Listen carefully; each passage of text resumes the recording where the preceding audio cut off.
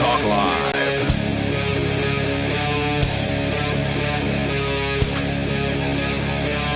It is Free Talk Live. Welcome to the program here. You can join the show. All you have to do is dial in. The number, 603-283-6160. That's 603-283-6160. Here in the studio tonight, it's Ian, Matt, and Jay.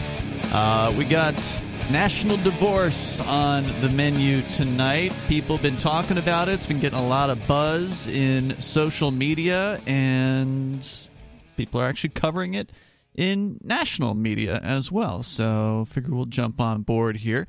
But first, we're going to go to your phone calls and thoughts. Of course, you can bring up absolutely anything you want to discuss. We go to Ricky first. He's calling us from Pennsylvania. Go ahead, Ricky. Thank you there, Brother Ian. I really appreciate that. Yes, sir. Well, What's on your here's mind? here's what's on my mind. I was hoping you were going to cut in and monitor me, but since you didn't, I'm not even going to address that at this point in time, but I will at some other point. And this refers to the call last night. But what I will address is I did have an issue last night. Okay. When I was announced. I'm When you Ricky were from announced. the Commonwealth. Well, when the host pulled my call in, you know. Yeah, no, I heard your call last night, and I actually had a conversation with Aria about it today. I told her, hey, look, you were accusing Ricky of interrupting you, and in fact, that's what Aria was doing to you, Ricky. I know. So I did. Brutal. I did have some, I did share some words with her about that today. And, well, also, since you bring it up, Ian, when it came down to the biggest problem, she didn't know about this at all that happened in the afternoon yesterday when it came down. You're talking about what Marjorie Taylor Greene was saying about national divorce? Well, I mean, that's okay. I mean, we don't expect people to know what every little politician somewhere is saying about things. So, I mean, that's not...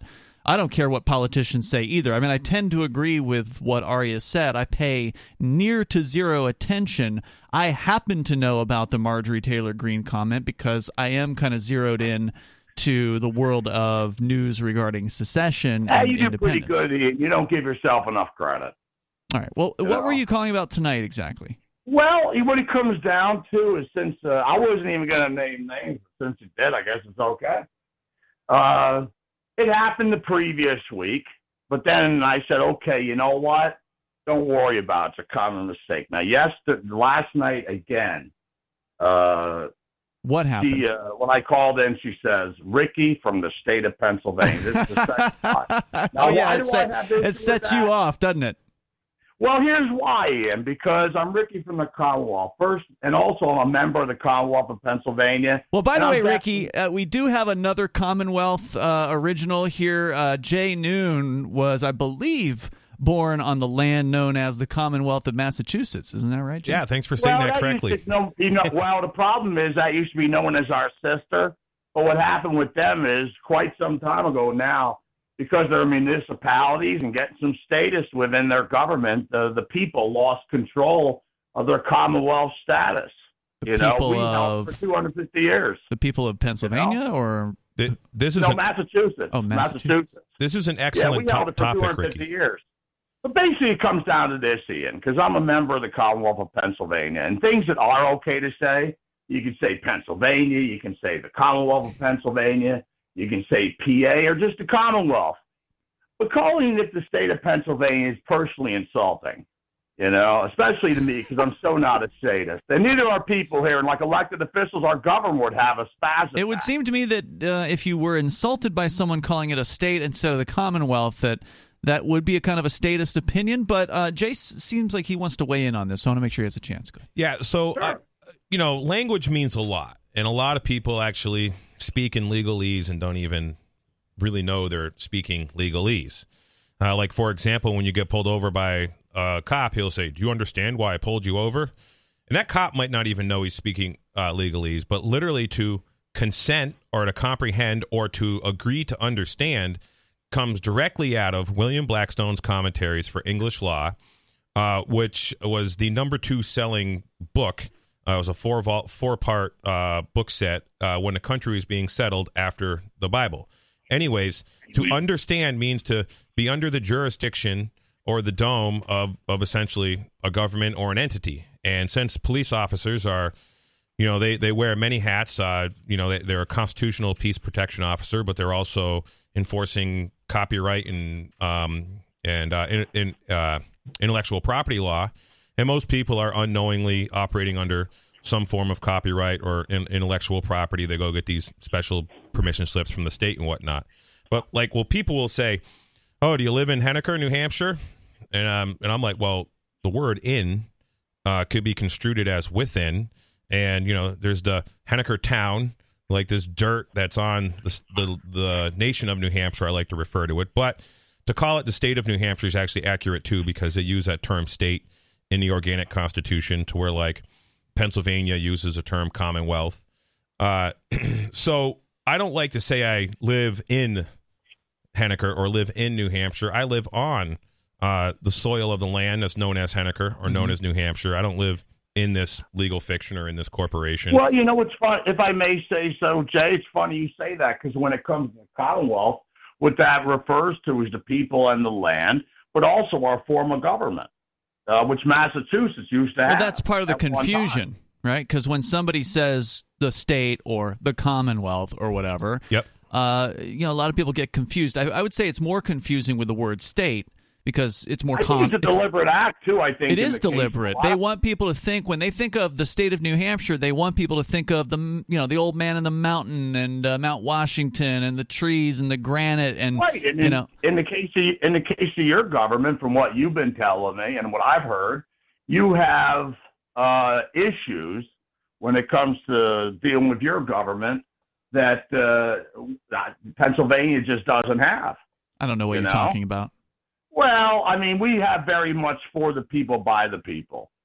That sounds like a bunch of BS to me. Oh, you don't think so? Nope, I don't believe it either. You might be surprised. I'll be honest with you. I've lived here all my life. I've seen a lot of stuff. I mean, the only thing we had a problem with was about 25 years ago. And this is something that everybody needs to watch for. And it kind of scared me when you were saying about people coming to New Hampshire, because what happened with us is droves of New Yorkers started to come in. And people already voiced themselves and say, we don't want them here. Well, you couldn't stop it. And what ended up happening is the New York City people especially were bad. With upstate New York, you deal with statists, but they're more manageable. And with the people from New York City, what they started to do quickly is take over the townships. In fact, the township I used to be in, of 10 township board members, 8 of them were from New York City. Now, that got dealt with over time. I'd like to interject real quick. It really shouldn't matter if you have an actual government that functions the way that the founding documents, such as the Constitution, the Bill of Rights, and, if they actually functioned, with respect to those documents within that limited scope, because, 99% of your neighbors could, vote to, apply a tax to your property to put their kids in school. And if they actually operated under the tenets of the Constitution, they couldn't do that. And so what I believe has happened is, and in Massachusetts is a Commonwealth, and you might want to look into this also, Ricky, with respect to the Commonwealth of Pennsylvania. If you look up in the Massachusetts, what they call their code, but they call it MGL. So if you look at this MGL, is that like the PA code? Probably, but so they call it. Okay, that's crap. When it doesn't go in accordance with our law, I ignore it, but I do that at my own risk and I deal with it. All right, let me explain this, because you may not understand this, but if anybody wants to look up the code and wherever they are on a state level, Massachusetts, the example is they give and this is right in every town charter actually. So this would be Town of Palmer charter, and they reference in the definition section of MGL. So MGL in all capital letters, M period, G period, L period, in all capital letters stands for the Massachusetts General Laws. Then they have MGL in all lowercase. And I could have that backwards, a lowercase and capital part. The MGL in, let's say, all lowercase is the codified statutes adopted under the Uniform Commercial Code, blah, blah, blah, 1923. So that's a statutory code thing that essentially came out of what I believe is, when the federal government started ruling, the states on downward with the Reconstruction Acts of 1867. Right, yeah, I've covered some of this in the past, Jay. Go ahead. And so anyways, that's that codified law that applies to all these U.S. citizens and legal fictions and corporations and associations and trusts and whatever legal entities, essentially the Massachusetts definition of person. So, people should understand there is, two sets of citizens is basically the bottom line. You have, state nationals. You have a citizen of the state of New Hampshire, and then you also have United States citizens, which essentially right around the Civil War, these United States citizens were a second class of citizen that was sort of granted, where the federal government essentially, best I can tell, took ownership of slaves that were the property of slave owners. And I don't agree with slavery one bit, but that's just the way it was. There wasn't a national citizen before that, right? It didn't even appear. Grant had 20 of them in the White House, so regardless. Who did? President Grant. Okay. But before the 14th Amendment, citizen didn't appear in the Constitution. Isn't that right? So there, I believe in Article when it talks about the structure being elected a president, it does say a citizen of the United States, and that's definitely previous, 1864. What's that? Article 5 of the U.S. Constitution, but that has been explicit that it's the citizen of the United States in that particular. It could be United States of America, which we got to understand. The United States is just the District of Columbia, territories, and possessions. The United States of America is a union of independent sovereign nation states. So just like Spain and France are members of the European Union, but they are independent sovereign nations, New Hampshire and the Commonwealth of Pennsylvania are sovereign independent nations, and right. And we definitely down here we definitely utilize that if we need to, and we push it. And when do push it, you get results. Thank you, Ricky, for the call tonight. Appreciate it, man. All right. Did you want to keep going on that? No, I'm good. Okay. Look, I get that he's frustrated by somebody calling the state of or the Commonwealth. Dude, everybody from the state of Pennsylvania. I'm from right across the border in Binghamton, New York, and everybody from the state of Pennsylvania acts like that. No, do they really? No, I'm just kidding. It's just one kook. Nobody cares. Well, it's essentially nitpicking, and he might be taking it a little too serious or having fun with it. Could be. Or whatever, and a little bit of forgiveness goes a long way. I think he does take it a little bit too serious. On behalf of smokers in New York, thank you, Ricky, for the cheap smokes in Halstead. You're awesome. And by the way, as far as he was talking about how much better Pennsylvania is compared to New Hampshire. He kind of referenced that they don't have some of the problems that we have here in New Hampshire. I was just pulling up the handy little website usdebtclock.org, which has the state debt as well as the national debt, and it's just like constantly going up, right? Like the debt numbers. And you can't look at the raw numbers because obviously New Hampshire doesn't have as many people as Pennsylvania, but they do actually a calculation of debt per citizen, so where they do the division. And in New Hampshire, it's just over $7,000 per citizen of debt. And this is in regards to, I believe, just the state debt. We're not talking about national level stuff, right? Because then it comes up to like $100,000 per person or something like that.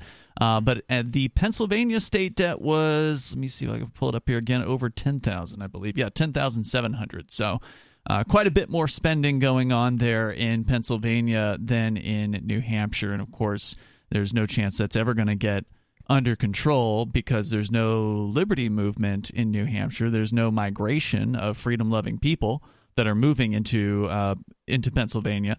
Or sorry, there's no movement into Pennsylvania. As he pointed out, a lot of people from New York are moving in there. So I mean, the odds that you're ever going to see any kind of turnaround to the spending spree going on there is near to zero. For a good part of my life, basically up until about 7 years ago, I was in Pennsylvania pretty much once a week from the time I was a little kid. My dad was a horse trader, and we would go to a horse auction, a couple of horse auctions in Pennsylvania, actually. Sometimes we would go to Pennsylvania twice a week. And so New Holland, Pennsylvania, which is essentially the heart of Lancaster, which is Amish country. Right. So there's a lot of Amish country in New Hampshire. There's a lot of Amish upstate New York.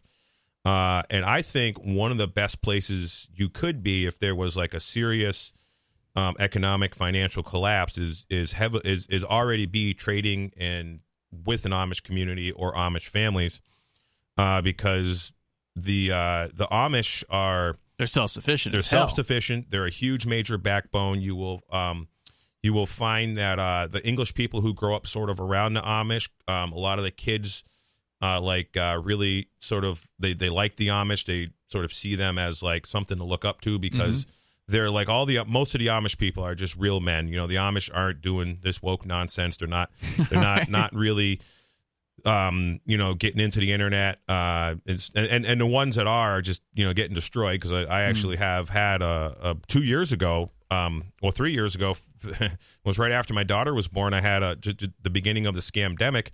I had a discussion, a group discussion. It was a conference call. 8 or 9 of these Amish elders and 2 of the guys I knew pretty well were on a speakerphone at the local corner store, where they had a room in the back. They would use the phone, and they would have meetings in there, and they wanted me to explain Facebook to them.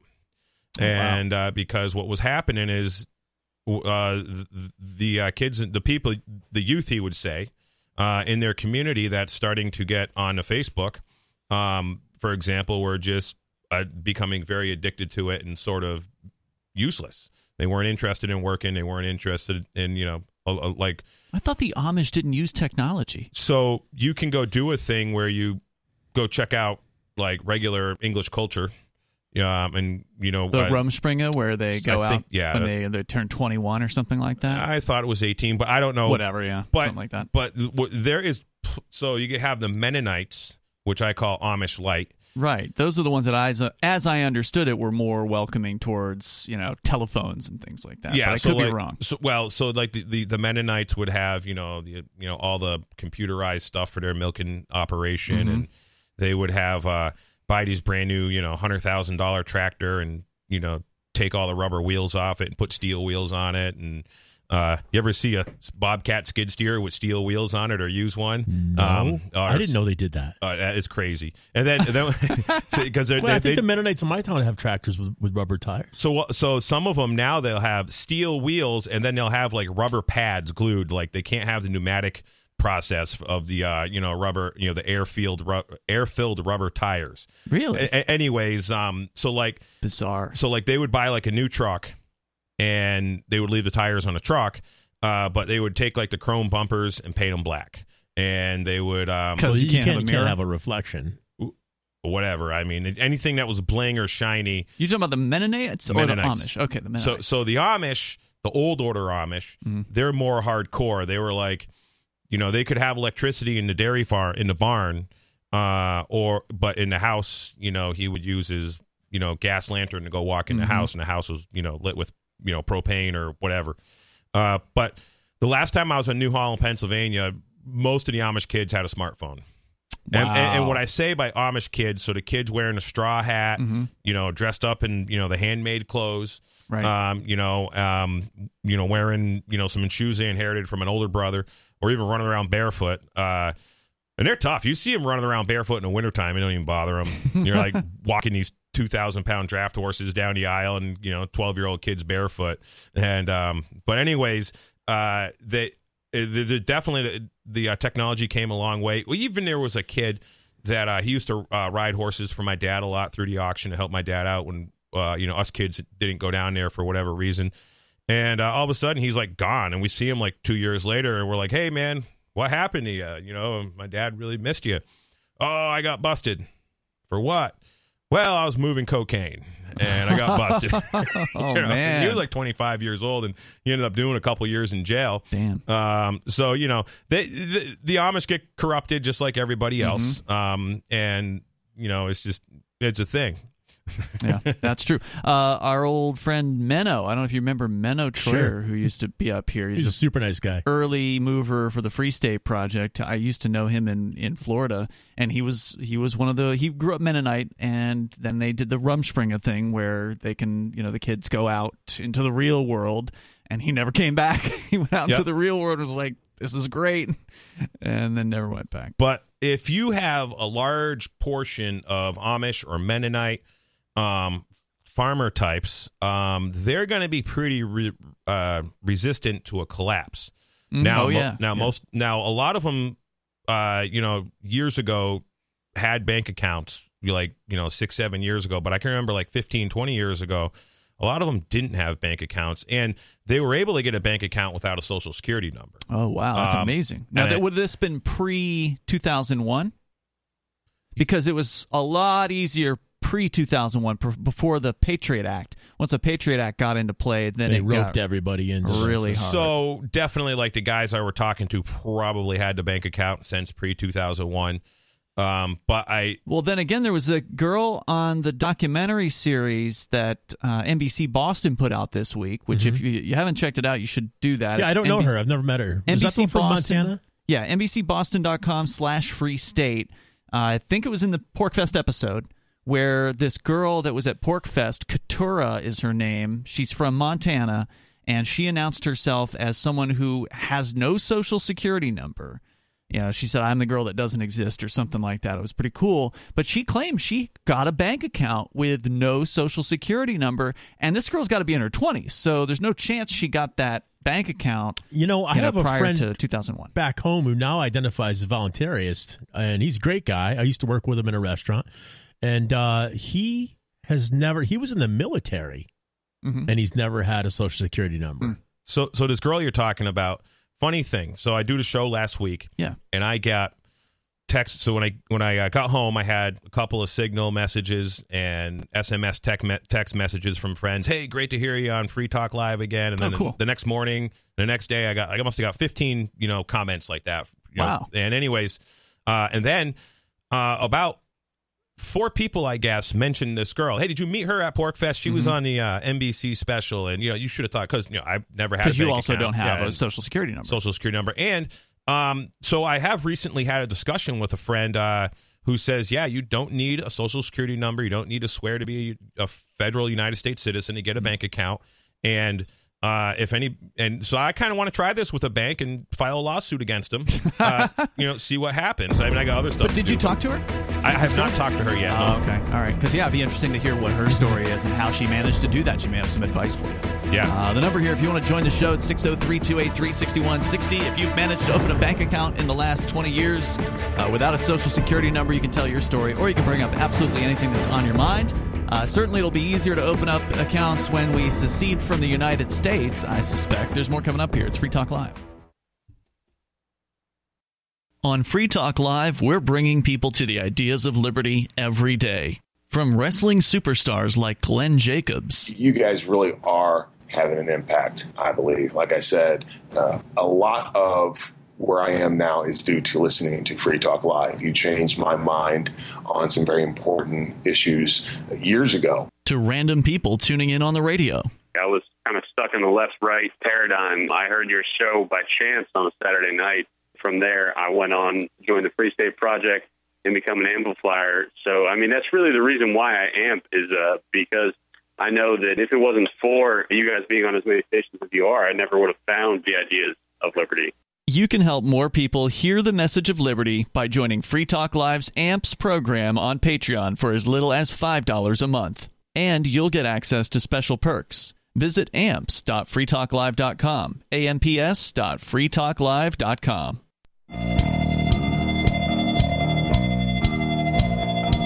It's Free Talk Live. Phones are open here, and you can join the show. The number is 603-283-6160. That's 603-283-6160. It's Ian, Matt, and Jay here in the studio tonight. You can join us online. Just head over to freetalklive.com, and you can enjoy the features we have there. By the way, I want to say thank you to Greg Lilly, who is a elite-level supporter of Free Talk Live's AMPS program.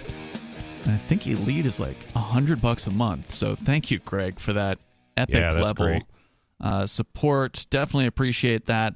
And all we ask is $5 a month. So if you want to help us out, and you can join Greg over at amps.freetalklive.com. That's amps.freetalklive.com. Get signed up there. Debit card, credit card, or PayPal. It is up to you. And you can help us advertise, market, promote, and support getting the message of liberty, peace, cryptocurrency, freedom out into over about 180 or so radio stations across the country. online, of course, streaming, podcasts, satellite. We're on all those things. So once again, thank you to Greg Lilly over at amps.freetalklive.com, amps.freetalklive.com. So it got mentioned on the show last night, this Marjorie Taylor Greene. She's this Trumper, basically. She's a Georgia U.S. representative, as I understand. And she's, controversial. Yeah, it's a name I've heard a lot about, but I don't really know why she's controversial. She's just controversial because she has been, and I guess a little bit of credit due to her for this. I don't know a whole lot about her otherwise, but she's caused a stir at like the State of the Union addresses. She'll like heckle the State of the Union. So she's pretty outspoken. I kind of like a lot of what she does. So she was on Timcast a few times, and she explained it pretty well there. That's actually when those guys first got swatted. And Luke's hung out with her. Okay. So anyways, but one of the things that she does that she talked about is in Congress, there'll be like a handful of representatives in Congress, in a session, and they'll start voting on bills. And like nobody's there. So there's a thing called a roll call vote where everyone everyone in Congress has to vote on this. And they're on the record, so you know exactly how they voted. Well, what happens is a lot of times when they're in Congress, there's just a handful of these guys there, not, the 538 of them or whatever it is. Mm-hmm. And they just like start voting through bills. And so what she's been doing is forcing a roll call vote, really, really pissing the establishment off. Mm-hmm. And they've been giving her a real hard time about that. They don't like that because then they're on the record. Right. Then they're on the record. Because normally it's just a yay or nay, right? Like It's just the whole room yells and then that's it. And the same thing happens here in New Hampshire, by the way. You have to force the roll call vote on the issues that you think are important to get these guys on the record. Otherwise, you have no idea who voted how. So anyway, and I think her and her husband own like a very large,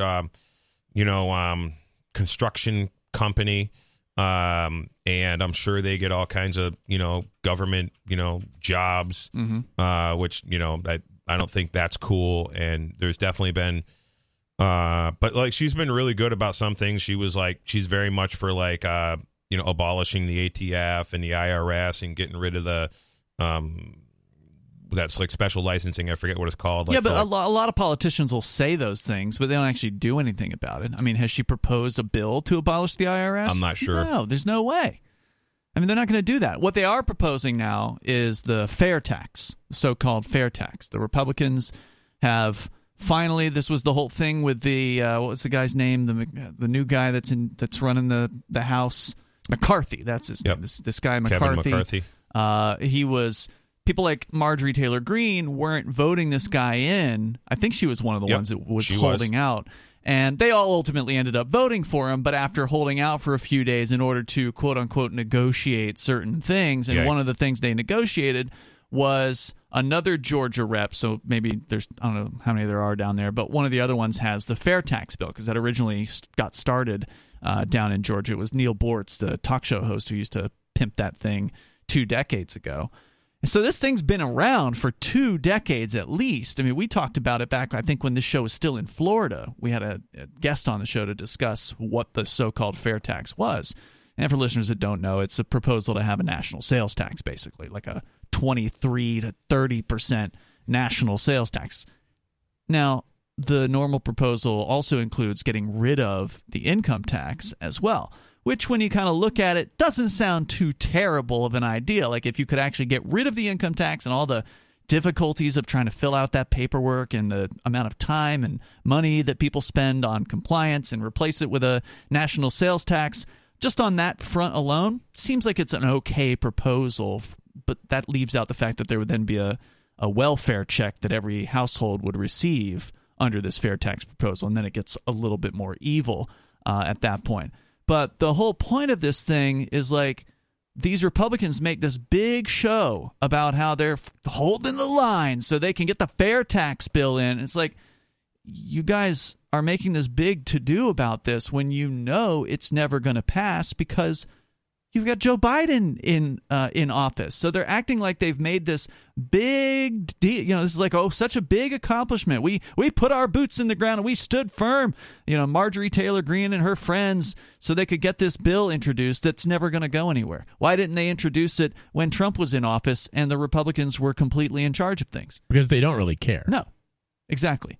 And so, I'm sorry, I just don't believe this woman when she's claiming that she's for this and she's for that. She's just another politician, right? Sure. She's just looking to curry favor with whoever it is that she possibly can. You can't trust these people as far. I'm not suggesting you were, Jay, but I'm glad she's talking to Luke. I mean, obviously, it doesn't hurt to talk to somebody like that, but these people, they're not our people, right? This lady isn't Ron Paul. Well, actually, she did compare herself to Ron Paul at one point. Oh, did she? Yeah. And she and like I said, what I've heard her say, I definitely liked what she had to say.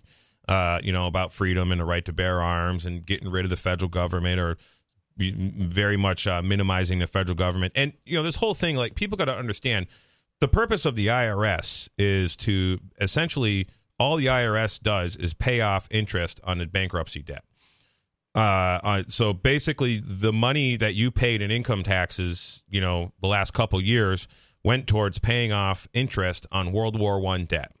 That's all it's done. So the real solution to getting rid of the IRS is, first off, eliminating this debt, which is not real debt. They just created up these banknotes out of thin air. Mm-hmm. Basically, what the president, like, if there was a real president, like I like to tell the Trumpers, if Donald Trump was really for the American people, he would have told the Federal Reserve to go to hell. He would have, basically everyone who's a member of the Federal Reserve Bank would be labeled as domestic terrorists, because they are. And they all would have been arrested. They would have been tried for whatever, their crimes are, crimes against humanity, because that's what they have been doing. They've just been, it's essentially financially enslaving everybody. When everybody's just a slave to debt, you don't really need to, have whips and chains and have slave auctions, because everybody's, essentially a slave to this debt system. Just like you were reading off the debt, each individual owes like hundreds of thousands of dollars. Yeah, and the plantation just manages itself. Yeah, I mean the whole the whole nation, the whole union of states is essentially, the United States of America is essentially a plantation for U.S. citizens. Well, we should be clear. You don't owe $100,000 of national debt. You never signed any kind of agreement to go into debt. But somehow that's your share. Well, that's just a load of garbage. The way I've always seen it, the Federal Reserve is openly a private bank, right? It is. So if the Federal Reserve made a bad business move a long time ago of, taking out, debt, of lending billions of dollars to a bad person, and then the bad person didn't pay him back, I guess they're out of luck. They made a bad business decision. Never should have lent to that person in the first place. Now they just better write it off. That debt isn't mine or yours or Ian's or anybody's. In fact, the people from the Texas Nationalist Movement, which is Daniel Miller, they do an amazing job of promoting independence in Texas. They've been at this thing for like 3 decades now, so they're the ones that have the most experience at doing this. He interviewed somebody from Scotland, and there's this professor. His name is Matt Qvortrup. It's spelled really funny, but it's like Qvortrup or something. Anyway, he's a professor, and he's like the world's foremost expert on independence movements. And there actually is one currently in Scotland that he's like a part of. And anyway, he's coming to the U.S. to give a speech at some, I think, Texas University, and hopefully we'll get some video of that when that happens. But Qvortrup says that there's international law that says clearly that apparently they tried to change this, but they weren't able to. That if a state secedes from, or a nation secedes from a larger nation, that they do not hold any liability for the larger nation's debt. So that's like a firm thing when it comes to international law. If you leave a larger union, you do not hold the union's debt as a smaller piece of it. Now, as a man that's alive and can fog up glass, yep. I believe that I've done that. Just opted out of the United States. I think we just need like 379 million more people doing the exact same thing. Yeah, you're never going to get that. But if you could get a small percentage of them to do it, and you could get a bunch of those people, if they love liberty, to move to New Hampshire, maybe you'd have a chance. There is well over 100 people I'm pretty aware of in New Hampshire that have done that. They've done essentially just opted out. Well, the process where they get a passport application and put in explanatory statement explaining they're not a federal 14th Amendment United States citizen, and that they're claiming that they're a state national essentially of New Hampshire, and they're explicit in the organic New Hampshire, not this legal fiction incorporation that was created in the 1880s under what's called the Lieber Codes. And the also, girl from Porkfest says she got a passport without a social security number. Yeah, so I got a passport too without a social security number, and they're like, when I did the passport process, they rejected it 2 times. I had to redo it 3 times. The first time they said, the passport agent didn't sign it, and I actually had a photo of the guy with his signature on it. When you go to the post office and the guy signs it, and then the second one they were like, you didn't furnish a social security number, and we put right in there they have an affidavit that you do not have a social security number. Right. And what a lot of people are doing when they do this particular process is one part of it is they're sending the social security number back to the Social Security Administration, and they also send a letter to the IRS saying I'm not participating in your program anymore. And if anybody wants to check that out, that's destinationfreedom.org. Christopher Gronsky is the guy's name who does that. And destinationfreedom.org. So quite simply with it's one great thing about New Hampshire is we got a lot of people learning about this stuff, opting out of the system. And then you got a lot of people who are just going to, there's this one guy in a chat group. He's constantly just whining about stuff. He's a chronic whiner. I bring these things up about, I'm not interested in being in a private member association, for example, with U.S. citizens. I would only be involved in some kind of organization or association of people who are explicitly without the United States. And, for example, that guy throws a fit about that. And a lot of people his things, I'm just going to ignore them. And it's like, you ignore Good bullies. They're just going to keep coming back. But if you, put them in their place, and it's, paperwork is, a lot easier than, fighting them physically or whatever. But you put bullies in their place and let them know you're not part of their system, and you get it on a record, and then you do a Freedom of Information Act request with the State Department that you've opted out of this. So if the you go back to the international law is that when a state or a nation or a region or whoever, a group of a collective of people succeed from something, they're not responsible for the debt. That is probably one thing that, Zelensky and, the Ukrainian corrupt government, which is, they have to be corrupt if they're in bed with the Biden crime family. Of course. So they're, if you're a president, you pretty much have to be corrupt. Yeah. They're really pissed off that the Luhansk and what's the other region over Donetsk. They've been literally bombing it, shelling it since 2014. Yep. And then the people of Luhansk and Donetsk, they're like, they vote to be part of Russia, and then Russia's like, all right, we're coming to your defense. There was no Russian unprovoked invasion. And now that you said that, with the so this whole land, none of these people are going to be subject to whatever debt the Ukraine has. Yeah. And I'm sure with all this money that is coming from the international banking cartel, via the Federal Reserve, via the Biden crime family, who is now occupying, the White House. I heard they're teeing up another $10 billion this week. So all that money is quite likely going to enslave the common people of Ukraine, and Ukraine would really like to have probably that region that doesn't want to be part of Ukraine to further enslave. Of course. And I'm sure they're going to lose revenue. And the Russians want those slaves for themselves. All governments are just conducting. It's a slave war. Yeah. Massive plantations. That's all these countries really are. And Russia wants to connect their plantation to the Black Sea in this case. Sure. Right? And, I don't know. I guess if I had to pick a slave master, I'd rather it be, Putin, who's like, we need strong men and this woke culture is garbage, than, the pedophiles and Nazis running Ukraine.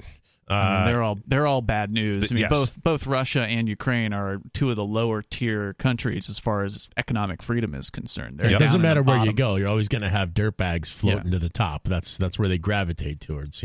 There's never you're not going to find anybody. If ever you're going to have anybody good in a position of power, it would be in the United States, and it would have been Ron Paul, and it didn't happen. Yeah, I mean, Ron Paul was a fluke. Total fluke. That's all. I mean, how that actually occurred wasn't just some sort of an amazing, once-in-a-lifetime kind of situation. I guess you could say Massey's pretty decent as well. So, sure. there's these rare flukes. Mm-hmm. But, man, you're absolutely right. The more power there is, the more scum is going to rise to it. So, and with, going back to, the international law that says you can't subject, these regions to the national debt that choose to break away. If you look at I believe it's Article 4 or Section 4 of the 14th Amendment, says the validity of the debt shall not be challenged. Mm-hmm. So, I hereby challenge it. shall not be challenged. Yeah. So, what is that about? So if an individual man or woman doesn't want to be part of the United States, I feel that would follow under this same international law as a nation state or whatever, because even like in the New Hampshire Constitution, it says basically all power that resides in government comes directly from the people. Sure. It says that in every constitution that I've ever read, Yeah, they couldn't possibly obligate an individual to something they didn't actually agree to.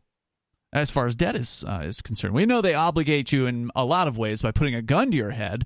But as far as a legitimate debt is concerned, somebody else can't sign on to a debt for you. It's just not a thing. I can't get you into debt.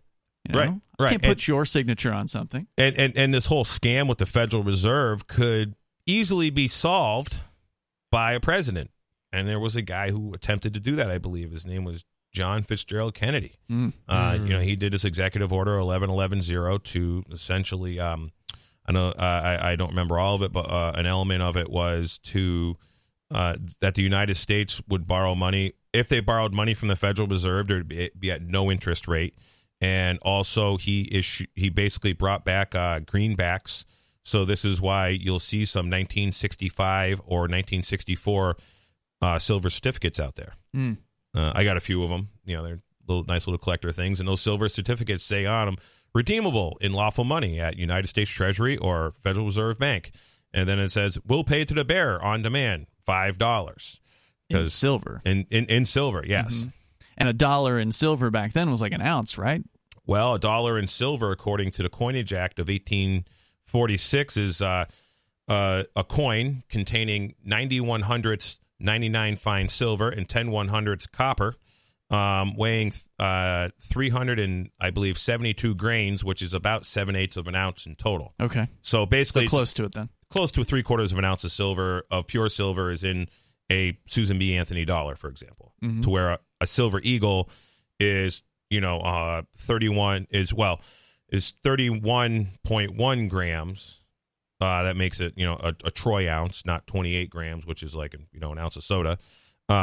So the, that is a different measurement. But because of the Coinage Act, they, made the 90% silver, 10% copper, so the silver would wear. And then they also basically, so the guys minting the silver could make a little profit when they put it into circulation.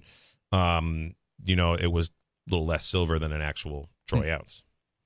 If you want to join the show in the discussion, the number here is 603-283-6160. That's 603-283-6160. I went to Marjorie Taylor Greene's Twitter profile here because she has been, and I didn't realize she was tweeting so much. She has been tweeting a lot about the idea of national divorce over the last couple of days. I was trying to find the actual quote that she used recently that kind of got all this controversy started. They did share it last night on the show, and essentially what it said was that she believes that the states should divorce by red and blue, and that the government should be, or the national government should be reduced in size, or something to that effect. Like I said, I don't have the exact quote in front of me, but the way it sounded as though she didn't really understand what a national divorce would be. She almost made it sound like that the federal government would still exist in that case. Now, she apparently did appear on the Sean Hannity program recently to explain herself on this, and we may just go ahead and share some of that coming up here if it's worth doing. I'll check it out in a little bit, and we'll see if it's actually worth sharing that interview, because I am curious to know exactly what it is she is proposing. And you can't just extrapolate what somebody means from a 280 character tweet. Right. There's not a lot that you can really pull out of that. But there has been a lot of controversy that has sprung up within the conservative, side of things, because she's a conservative person. And a lot of these opinion leaders or influencers or whatever you want to call them on the conservative side have been going off against the idea of national divorce. Of course they have. Yeah. And so there's one character named Matt Walsh. And are you guys familiar with this? Sure. He's the What is a Woman guy, right? Yes, that's right. So I actually found this guy, I don't know, maybe like a year or so ago. He got on my radar because there was some panel he was on. He made a comment that seemed to be in favor of secession. And so I thought, oh, okay, I'll follow this guy, right? Said something kind towards secession at the time, or at least that's the way. I don't remember exactly what it was. It's been more than a year. And so I'll watch what this guy says. And he seems like a pretty normal conservative guy, totally intolerant towards people who are different from him, et cetera, et cetera. And so then he weighs in on this national divorce thing, and here's what he had to say. Quote, "I understand the national divorce idea, but it can't happen. And besides, I'm not surrendering half of my country to these people. I'd rather spend the rest of my life fighting with them than do that. I won't give them an inch, let alone 2 million square miles." Guys like Matt Walsh probably wouldn't have the money and the show they have without the controversy being created, right? Essentially because of this divide. So this is just like telling some parasite class, government employee that you're a free stater here in New Hampshire, and they look at you like you're an a-hole because they know that if the only thing government did was protect life, liberty, and property, they're not going to have a pension. Mm-hmm. Because all these state employees, not all of them, but most of the ones that I've known, and that they all essentially live like drunken fishermen. Mm-hmm. The only thing is usually fishermen's earnings aren't stolen from people with the threats of force. But what I say by drunken fishermen, so I got guys my age, 43, who they always have brand new pickup truck, a nice sports car, a Harley, a snowmobile, a four-wheeler, a bass boat, a really nice RV, and they make big money working for the government. Even TJ DeSpy talked about this. These guys are making $200,000-$300,000 a year working for the NSA and stuff, but they're spending all of that money, and they're basically depending on that retirement when they're done. We're going to continue here with more, because this Matt Walsh has basically the same opinion that a lot of people on the left do about national divorce, and we'll share more with you, and you can share your thoughts with us coming up here in Hour 2. This is Free Talk Live.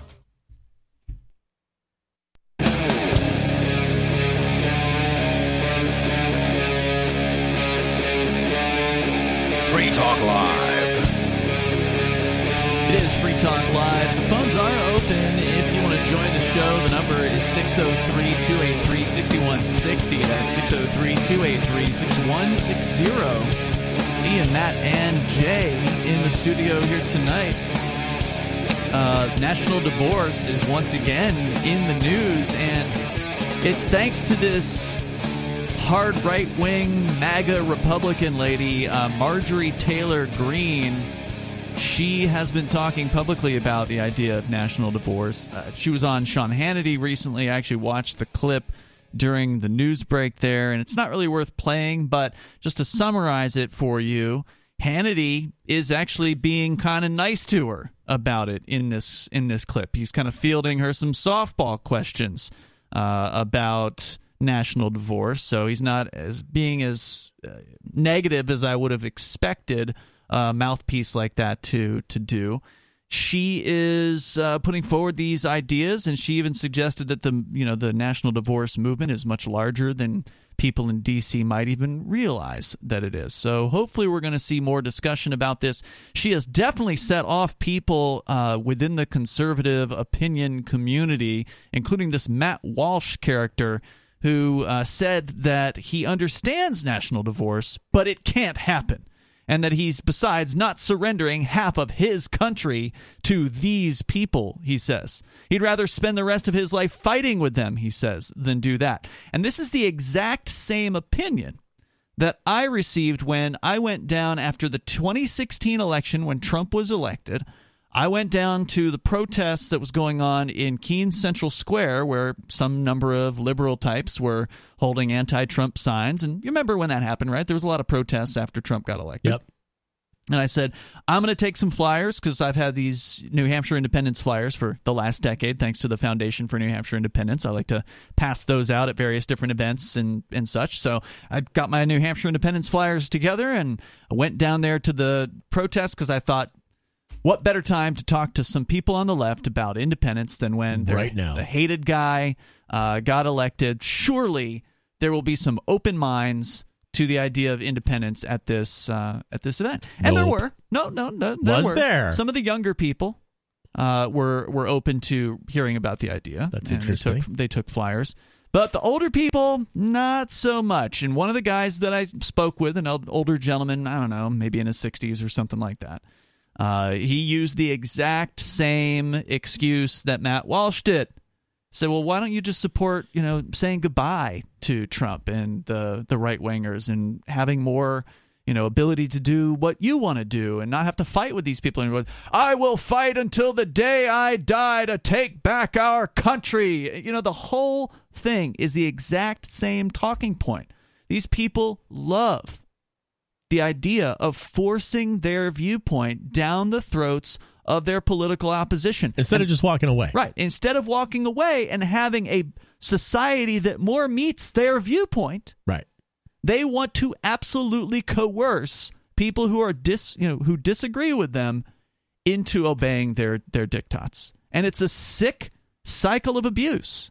Because none of them wants to go out while they're not on top. And, of course, when they're on top, they don't want to go out, right? So if they're being oppressed by the other side, well, then they want to fight back so they can take over the power structure, turn the tables, and then start forcing their views on the side that's currently forcing their view, Yeah, and a lot about stuff like that is always idiosyncratic to a lot of people. Like you said, if you just walk away, you'd end up getting the society you're actually trying to get in the first place, or you get a lot closer to it. Yeah, and the same. I was in a conversation with somebody online, and they're talking about how New Hampshire doesn't have a minimum wage, and it's awful. And by the way, they voted down the proposal to create a minimum wage in New Hampshire. That got voted down, I think, today. Oh, good. Again, thank God. And there is a minimum wage. It's like $25 an hour right now. Yeah, well, you mean you're set not by the earn market? Less than 20. Yeah, you mean set by the marketplace? Right. Yeah. It's a marketplace minimum. It's the hidden hand minimum wage, not a. That's for skilled labor. You're still looking at probably 15 for unskilled. 15, 16, $17 at McDonald's. Yeah. No, McDonald's in Hillsboro. I talked about this last week. Kid I talked to was making $22 an hour there. Are you kidding me? Wow. That's what he told me. That's amazing. And he said they offered him $25 to stay, and he ended up working a few more weeks at $25 an hour, just because because they were really low on staff until they got someone else in there. Yeah. And he just wanted to go work at the tire shop across the street, and he actually took a pay cut. Well, I've still seen like Dunkin' Donuts and all the grocers here. They're still shooting at like 16, 15 on their advertising. So that's twice minimum wage. Still, it's twice and change. Yeah. Well, that's what the socialists have been pushing for so many years, is the fight for 15. Well, there it is. There you it go. Happened on Well, no, they're up in that now. They want to do the fight for 20. Of course they do. They're such morons. But what they don't understand is if these people like in this state. Everywhere, if you just walk away from the problem, like that's not even a fight worth fighting, the fight for 15. It's a stupid fight. If you go away and you just open up the markets, New Hampshire has fairly free markets. And if you allow them to be, you're going to have strict competition for labor. Oh, big time right and now. People are going to have to pay in order to have labor. I want to go to the phones here. We got a caller on the line. You are on the air on Free Talk Live. What's your name? Hey, it's Joa. Joa, what's up, dude? Not much. I was wanted to share a story about a man in Cohasset, Massachusetts. And, the funny thing is that people were wondering how, we would pay for schools if it wasn't for government. Well, I think this guy figured it out. Unfortunately, he got arrested. Oh, man. What happened? Yeah, it's right up your alley. This guy was mining crypto in a space in the basement of a school, a middle school. And, apparently it was illegal and using a lot of electricity. And I did check out the story because you'd sent it to me earlier today. This guy worked for the school. So it wasn't like a student or something had snuck down in the basement and set up a Bitcoin miner. This guy was actually on the staff, so he had access to this crawl space, basically, and he set up a series. They showed like the police seizure photo where it shows all the stuff they seized, and it looked like, 10 to 12 Bitcoin miners this guy had rolling. Wow. A lot of money, like, electricity. He's probably, heating the place. Maybe that's how they detected it. It's like, why is this floor warm? And then they went down and checked it out. He's facing criminal charges for this. I think they charged him with like vandalism of the school and unauthorized something or other. And he's got a warrant out right now because he didn't show up to his arraignment or something. Oh, wow. Damn. Well, yeah. Maybe he hit the road. He's never coming back to Massachusetts. But like I look at it as like that was very libertarian of him. As long as he gave it back, he was funding the school with it. Why would he want to give it back to them? I mean, screw them. And it wasn't necessarily consensual. Property that's not his. Yeah, but it's who cares? I mean, it's not anybody's property. It's stolen property at that point. You might as well use the damn electricity. I don't see that he did anything wrong. I mean, if you managed to plug a Bitcoin miner in the city hall and throw it up in the ceiling, good for you. There's so many kids who keep it running, who like at UMass in their dorm room, they got like 3 Bitcoin miners running, and they got the air conditioner cranked, and might as well. I mean, if somebody else is paying the electric bill. Hey, Joe, anything else you want to share tonight? Nope, that's it. Thank you very much, man. Appreciate it. Let's go to this caller. You're on Free Talk Live. What's your name? Hey, Ian, it's Frank from Michigan. Frank, what's on your mind tonight? Ian, I'm surprised at you. I can't believe that you are promoting stealing, even if it is from the government. Stealing electricity from the government doesn't seem to be very libertarian, but that's not why I call. Well, everything they have is already stolen, so you're just reappropriating it for yourself. It's not stealing. So no holds barred then. All right, gotcha. Yeah. I want to talk about your case, but before that, do you ever have any contact with Sam Dodson, your old buddy that moved to Texas? You ever hear from him? Yeah, Sam's doing great. He's hosting a regular streaming show. And what is his username? I think it's To the Lifeboats. Oh, no, I think he changed it. Or he got banned from Twitter a couple of times. And then in this recent Elon Musk Twitter takeover, they did unban his account. And I will see if I can find out what it is for you. It is Green Eggs and Sam. The username is @HamEggsandSam, the letter N. Ham, Eggs, and Sam is his username. He's got like 33,000 followers. Wow. And his live streams get thousands of viewers. So he's doing a lot better than we are, actually. Sam's doing great. Why do you ask? All right, just good. Curious. I'll definitely look him up. I always liked him when he would be a guest on your show or whatever. Yeah, I miss Sam. He's a really talented guy. I hope that we can get him back up here someday, as well as all the wonderful activists that we've lost over the years. It was partially his videos that got me here. Absolutely. Dude's an amazing media talent. So what else? Just real quick about your case, if you can talk about it. I know you're going for sentencing in April, right? That's correct, yep. What was the most serious? You were convicted of 6 charges, I believe. What was the most 8. serious? Oh, 8. Okay, my bad. So some kind of fraud or something? What was the most serious charge? No, there was no fraud. They dropped all the wire fraud charges prior to the trial, and the charges that were the largest sentences were the so-called money laundering charges. So there was one where they had an undercover officer who claimed to be a heroin dealer who I refused to sell Bitcoin to, that then went to use a Bitcoin vending machine in the area, and they are calling that money laundering, even though I told him that I couldn't authorize him to do that. He went ahead and did it anyway, and they charged me with that. And then there was another one that they hit me with, which was conspiracy to money launder, where they say that just basically because some scam artists were on the internet who managed to victimize some people, and then those victims came and bought Bitcoin from me, that I should have known that they were being scammed somehow, and that because they think that I knew, because of that, they argued that it was a conspiracy with those scam artists, even though there was never any kind of actual communications between me and the scam artists. They never, had a shred of evidence of anything like that, because nothing like that exists. But just because I didn't know, or there's this thing called willful ignorance, apparently. And of course, that's, in my opinion, it's ridiculous, because I was checking these people, I was talking to these people, I asked them a series of probing questions in many cases, like you're supposed to, and got their IDs, and gave them plenty of opportunity to realize that they were being a victim of a scam, but they were telling lies to me to trick me basically into doing these sales to them. But none of my points apparently set with the jury, so they found me guilty of those. And those are 20-year maximum sentences, both of those charges. Did you testify? I did, yeah. No?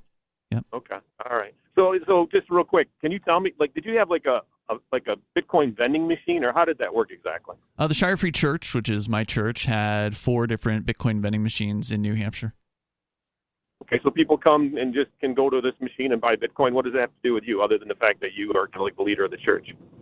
I was the one running that program, so I was the one handling. But did they have to talk to you and get your approval, that kind of thing? Is that what they're claiming? Because you approved the sales that you were. No. The Bitcoin vending machines were privacy respecting, and I also sold Bitcoin on Local Bitcoins, which is a website, so you could sell Bitcoins directly online to interested parties. And that was one of the other arguments they basically were saying, is that the reason why they think that I had a conspiracy with money launderers, or with wire fraudsters to money launder for them, was because I announced that I respected privacy. And so therefore, because I announced that I respect people's privacy, therefore that was an invitation, according to them, to have scam artists come and buy from me, which is ridiculous. But it's the whole argument the federal government's making here is that privacy is a crime.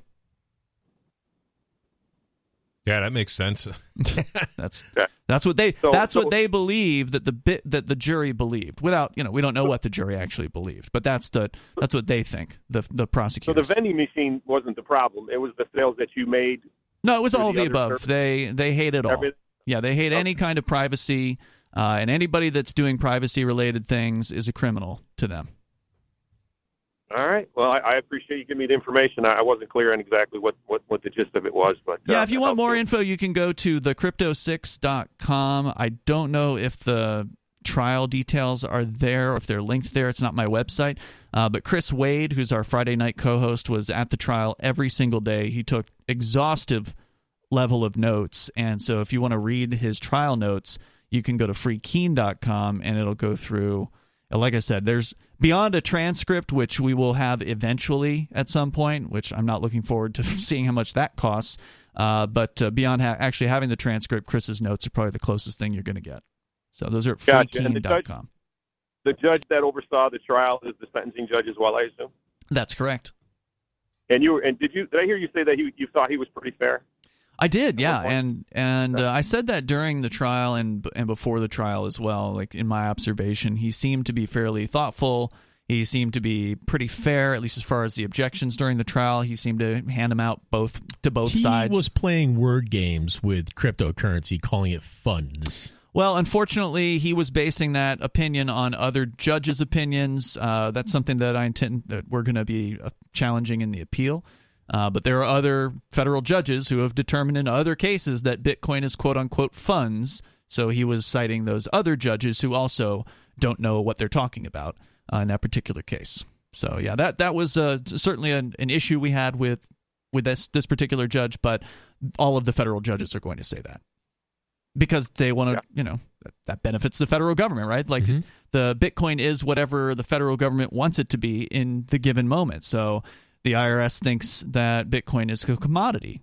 So it's a commodity. And the judges think it's funds. In the cases, the SEC thinks it's securities, right? So it's a security, and it's funds, and it's like all these things. And of course, reality is Bitcoin is just math. Bitcoin is just freedom of speech. That's what Bitcoin is. It's just a language. Yeah. Did that answer your question? But just to go a little further on the judge, he was handing out the objections to both sides pretty evenly. So like he wasn't taking one side over the other, I would say. And so that was nice. Having heard all the horror stories about some of the federal judges out there, like in the Ross Ulbricht case, where that lady wouldn't even let them put a defense on.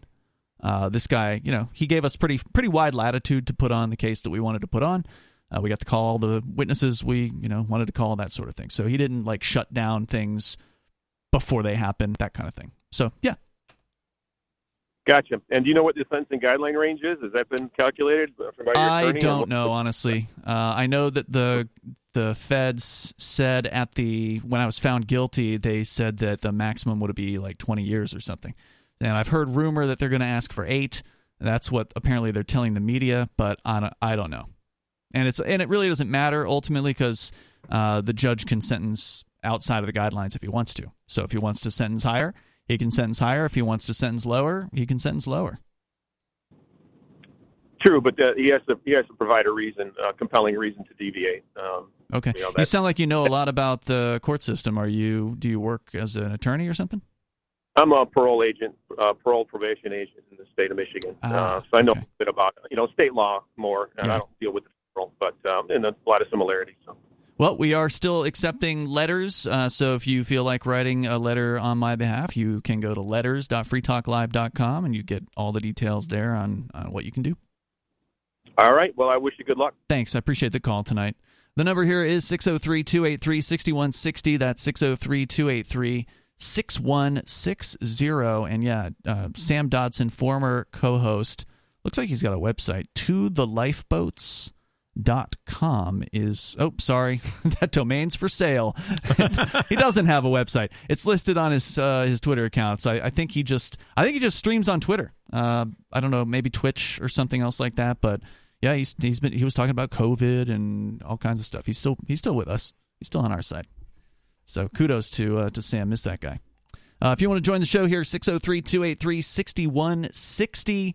If you guys could bring somebody back to New Hampshire, who's the first person that comes to mind? Somebody who's left over the years. And you're like, man, Dodson would be yours. We ought to have that guy back. I mean, Dodson's definitely one of them for sure. Derek J. Derek J. Yep. Derek J for sure. Yeah, he had to leave, unfortunately, due to the FBI crackdown on crypto here in New Hampshire. Can't blame him for that at all. Yeah, they beat on their door for 6 straight hours. Harassed the hell out of them guys. Followed them everywhere. Yeah, you didn't know that? I haven't had a chance to talk to him, unfortunately. Well, the morning of the raid, the FBI was at Stephen and Derek's house beating on the door, and they just refused to answer the door. Wow. No, I had not heard that story. Yeah, they wanted to talk to him. They said, well, we don't want to talk to you. Right. Good move. Mm-hmm. All right, so we were talking about Marjorie Taylor Greene, this lady who is in the U.S. House, and she spoke out recently in favor of national divorce. A lot of the people on the right are in conflict over this because certainly some of them can see the benefit to the idea of, hey, look, if your goal was to create this kind of right-wing theocratic society with all your rules about who you can have sex with or whatever it is that the right wing wants, then if you could accomplish that by just saying goodbye to the federal government, why wouldn't you want to? It seems like a no-brainer. Well, but some of these people, they want to fight. Yeah, because they want to have ultimate power. They want to rule people. This is the sort of the mentality of the parasite class. The career parasites do not want to give up their benefits that they get, their paycheck, their power that they feel they deserve over their neighbors. Well, and I think you touched on this before, Jay, is that these guys that want to have the constant conflict between them and the left, like this Matt Walsh character who says he's not going to surrender half my country to these people and would rather spend the rest of his life fighting. That fight for him is what puts dinner on the table, right? That's why people watch him. What's Matt Walsh worth? I don't know, but he's got 100,000 or like hundreds of thousands of followers on social media, so probably worth something. Mm-hmm. Like, I don't know if he's the equivalent of, I'm trying to think of the guy's name. They just had a big spat with, Ben Shapiro's outfit there. I forget his name. Daily Wire. Crowder. So Yeah. they offered him like a 12 million. Oh, 50? 50. 50? I think it was, maybe it was 15. I heard it was 50. I thought it was 50. I thought it was 50. Where's an outfit like that getting $50 million? Whatever. I think it was over a several-year period. Yeah, it was. So it was like 15 or 12 million per year. 12 million sticks in my head. I can't believe they're making Major League Baseball money in order to be able to pay. Yeah, it's crazy. Well, anyway, so like Matt Walsh has got to be, he's up there, sort of with Crowder, and for Daily Wire to offer these guys millions of dollars a year for whatever their talent, they're making big money. Right. These guys, from what I can tell, you got to have an enemy, and and the controversy is the thing, and this whole with Marjorie with MTG saying divide states. The problem isn't really with states; it's sort of city versus rural. And when we come back in the next segment, I would kind of like to lay out how I think our culture has gotten divided. Yeah, we can definitely get into that. And the thing is, it's short-sighted on this guy's part, because it's like the belief that conflict would go away after a national divorce is ridiculous. Then you're just going to have the conservatives fighting with the other conservatives over how their conservative state's going to go, because you know that people are never going to agree on everything. Yes, a conservative nation would certainly be more like what they're looking for, but then they're going to be fighting over all the, like kind of like how the libertarians are always infighting over stupid crap. Constantly. Well, those things will then become your national issues that people are undercutting one another over and fighting and backstabbing over. There's more coming up. Free Talk Live.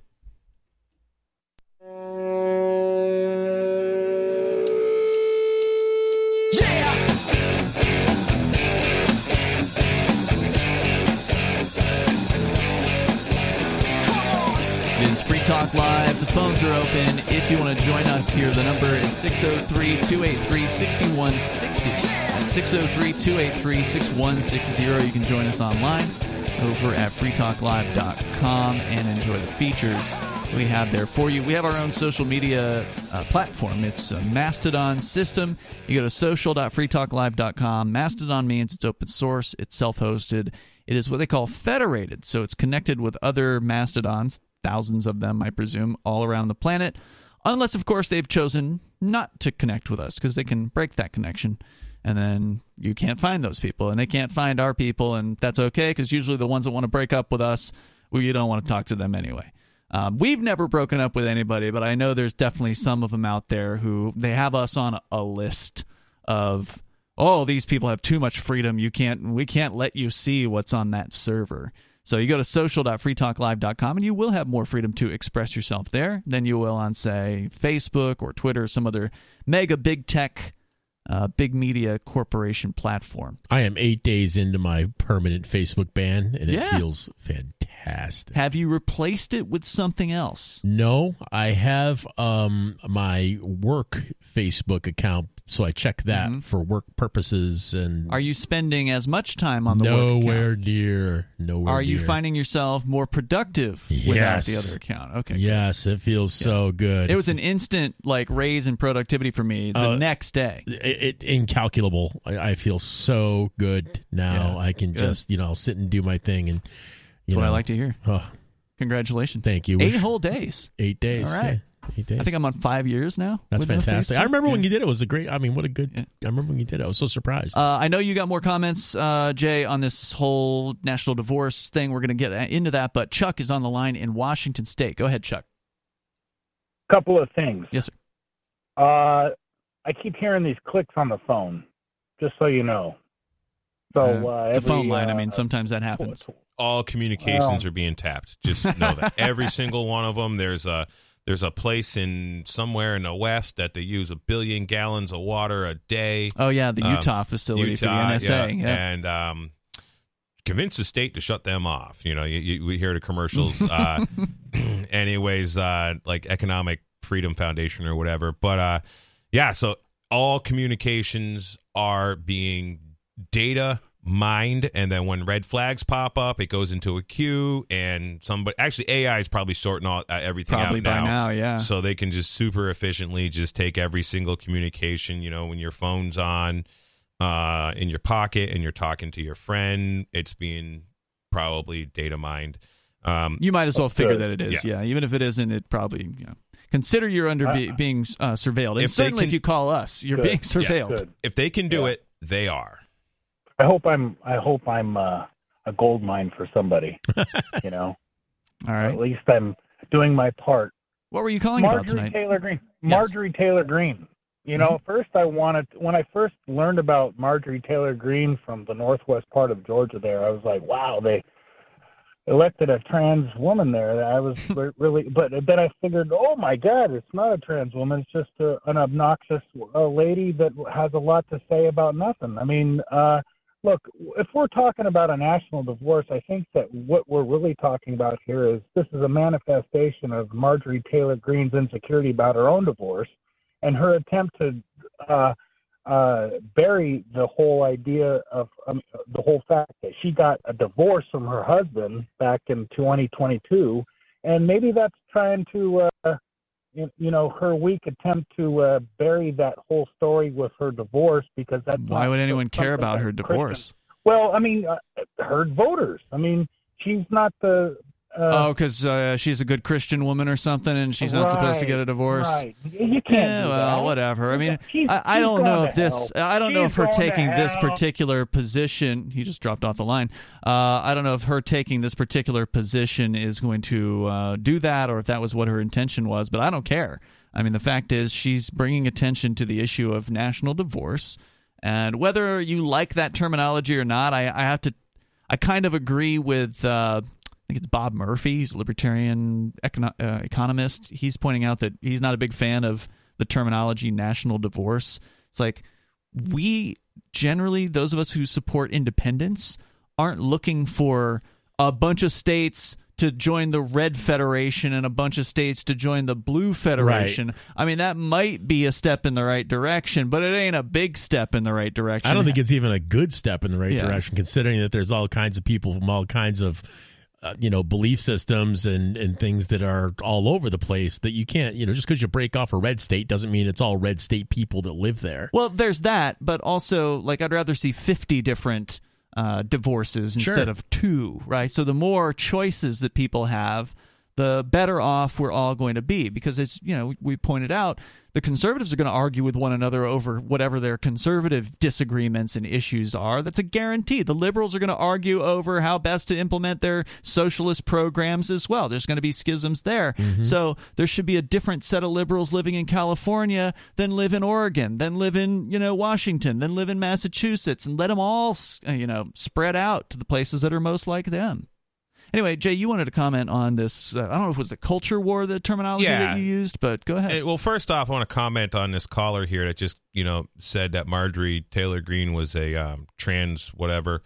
So she does look kind of manly. Well, she's kind of jacked because she's been a construction worker. Oh, is that right? She's got calluses on her hands. She's like the real deal when it comes to, someone. She's actually the kind of individual, I think. She's actually had a real job, unlike a lot of the people in Congress. She grew up in a construction company. Okay. Yeah. And so then this is a cultural thing, too. So my observation is that a lot of the cultural, we'll call it left right now, the people who, were more than happy to put on a mask and just do what government says, the kind of people who respond very well to fear. And Ernie Hancock and I, we've had a lot of discussion about fear. Ernie's always like, don't be afeared, is what he likes to say.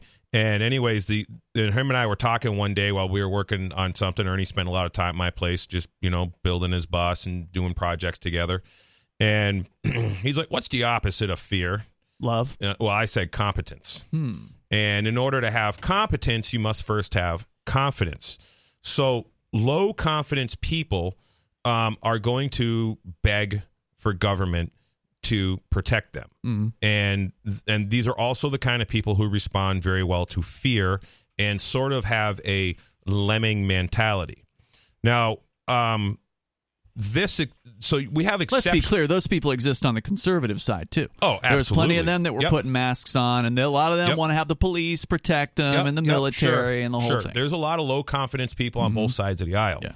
So getting back to this, what creates a low confidence individual? Well, so let me. I'm going to be a little all over the place here.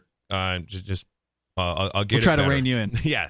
Anyways, so Marjorie Taylor Greene is a pretty good example of what I do know about her, which is I could be wrong on some of this, but her father owned a construction company. I've heard her talk about, working in a construction company and stuff. Okay.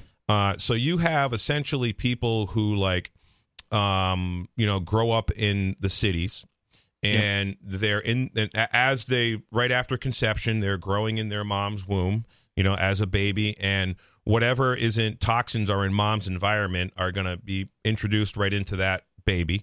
In fact, a lot of the reasons that women have miscarriages the first time they get pregnant, especially when they're older, is from what I understand, and I haven't read this in a medical journal. This is just talking around a campfire with people. That placenta basically, the first one will be just all the heavy metals and the toxins that you've accumulated and inherited, because you will inherit heavy metals and toxins from your mom. Basically go into that placenta, and it actually is a way of getting rid of a bunch of heavy metals. If that is BS, somebody please tell me. Okay. But that's what I understand. So when you're developing in utero in a city, and your mom is consuming products like all the government subsidized food, for example. So since 1984, they've been, for example, spraying Roundup. Which is has a chemical in it called glyphosate. Glyphosate is a mineral inhibitor, and when you consume genetically modified Roundup-ready food products, you actually consume some of this mineral inhibitor called glyphosate. In fact, the glyphosate can be traced in, the glyphosate in a bag of Doritos is off the chart. It's really bad, and all the high fructose corn syrup, it's found in there. So soy. What about soy? Yeah, soy is very much Roundup ready. Tons of Roundup is sprayed on soy. Cotton, and the biggest people are like, people don't eat cotton, but women use cotton for menstrual product, tampons.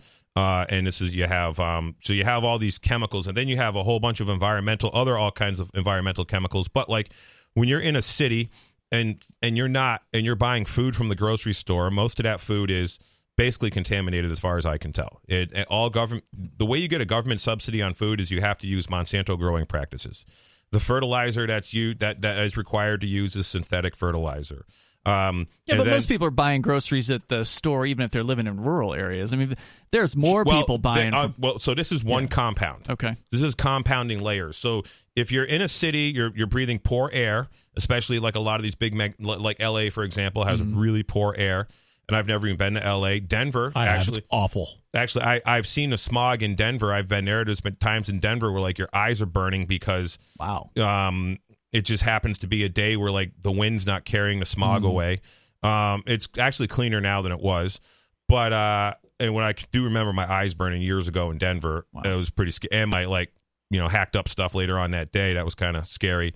And then you have the water. So a lot of the water in your municipal water supplies is fluoridated, chlorinated. I can't remember the thing about fluoride, but basically there was fluoride. There's a story from the 50s how fluoride that they put in water was a byproduct of the Manhattan Project and it was all nuclear waste, uranium, right? Yeah, uranium or plutonium or something. New Jersey's totally destroyed with all the fluoride from the Manhattan Project. That's sort of the articles about all the farmland and stuff.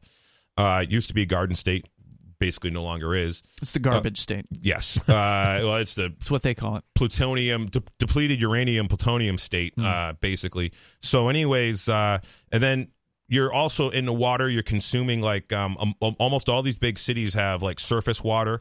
So when you consume surface water, anything upstream of that, like septic systems, municipal discharge, there's all kinds of synthetic hormones. So you got people that are on birth control. There's all those synthetic hormones that don't break down in nature. They're finding them in basically the drinking water. You also have the hormones that they're giving to the cows, the chickens, the pigs. Pork, the other white meat, was just propaganda because they started raising pigs in captivity. 4,000 hogs in a 12-acre barn on concrete, not getting any sun. Keep them the perfect temperature, the perfect humidity. 4.5 months, you've got a market hog, and that hog's been fed the cheapest government subsidized Roundup ready, laced chemical, whatever feed. And so now these pigs are anemic, so that's why pork is white. So you guys see the pork that I produce, for example, and Bardo Farm produces. Well, our pigs are on dirt, actually, and we got good dirt in New Hampshire. It's a lot of red dirt here. Mm-hmm. There's iron in it, and pigs need iron. So we have, like, I when I'm cooking at Pork Fest, I'm cooking like a country style rib. People are like, what kind of steak is that? That's pork. I've never seen pork that red. And I tell people the story about, the white meat pork, the other white meat propaganda. That's why pork, the other white meat, is white, because they're anemic? Yep. I did not know that. Yes. That's interesting. Factory farming. That's and factory horrible. farming can't happen without government subsidized farming practices. Mm-hmm. So anyways, you have all these layers. So you got all the synthetic chemicals. You got a baby in utero that's developing, and it's getting all this stuff. And then the baby's born, and now the baby's giving, since 1986 has been given, 40-something vaccines in 1986. Now it's like 72 vaccines. There is no safe vaccine. Bottom line. Also, and then the kid is growing up in this environment. So when you're developed in an environment that's just full of toxins, mom's consuming toxins unknowingly. I mean, most people have no idea about this. They're just trying to pay the taxes, go to work, pay off their school debt, or go to college for their, entire brain development years. And so then the kid is born out in the environment, gets loaded up with a whole bunch of vaccines. So about 20 years ago, you started getting some form of high-speed internet in the cities. Mm-hmm. One of the things that's been happening as long as high-speed internet's been available is parents and mostly single moms have been using internet devices as pacifiers and babysitters. Mm-hmm. So now you have this toxic environment that and all the toxins that the baby's been exposed to. Now the baby, a lot of these kids are being programmed. I call it imprinted. So when a horse is first born, we do what's called imprinting. So we take and pick up the horse's feet. We put tack on the horses. We put blankets on them. Blankets on them. We run the clippers all along their face and by their eyes and their ears. Makes them more docile for later on, basically. Every day when they're first born for like a week, you do these things, and you can do whatever you want. When that horse is an adult and 1,500 pounds, you can do all these things. They're used to it. They don't care. Yeah. And you're saying all this stuff is done before they even set foot in the government indoctrination camp. Right, and that's what I was getting to next. So you have cherry on top, right there. So you have the internet. The kid's brain is 90% developed by the time they're 6 years old. Mm-hmm. So now you have this high-speed internet where they're like one of the examples is you see a lot of people who are millennials, for example, that, bounce around and they act like an animated character. Well, when you have a lot, it's just like on, YouTubers or whatever, or just people in general is kind of the way they act. And then you have the whole, like, I'm a furry, I'm a cat, I don't know what gender I am, and so I believe, big tech is certainly programming the children right from a very young age as soon as they can get to them. A tablet is like almost for free. Especially if you want to get, welfare from the state and, fill out all the paperwork as a single mom. It's really easy to get all of these, daddy government benefits. And they're even giving tablets out in prison now. Yeah. And then, but the tablets to the developing brains are really, really detrimental to the kids. So their brains are actually wired totally different. A kid that grows up, develops looking at an internet device. Sure, versus going outside and playing or whatever, right? One that's sort of grown up Amish style. So then you have they actually compared the brains? Like, have they actually got an Amish kid and a city kid together? Because it'd be really interesting. That would be interesting. That would be a good one, though. Yeah. But there's definitely some studies. There was an Apple whistleblower that Apple conducted a study of 3 to 5 year olds, and this guy whistleblowed in 2013 to like Congress or something.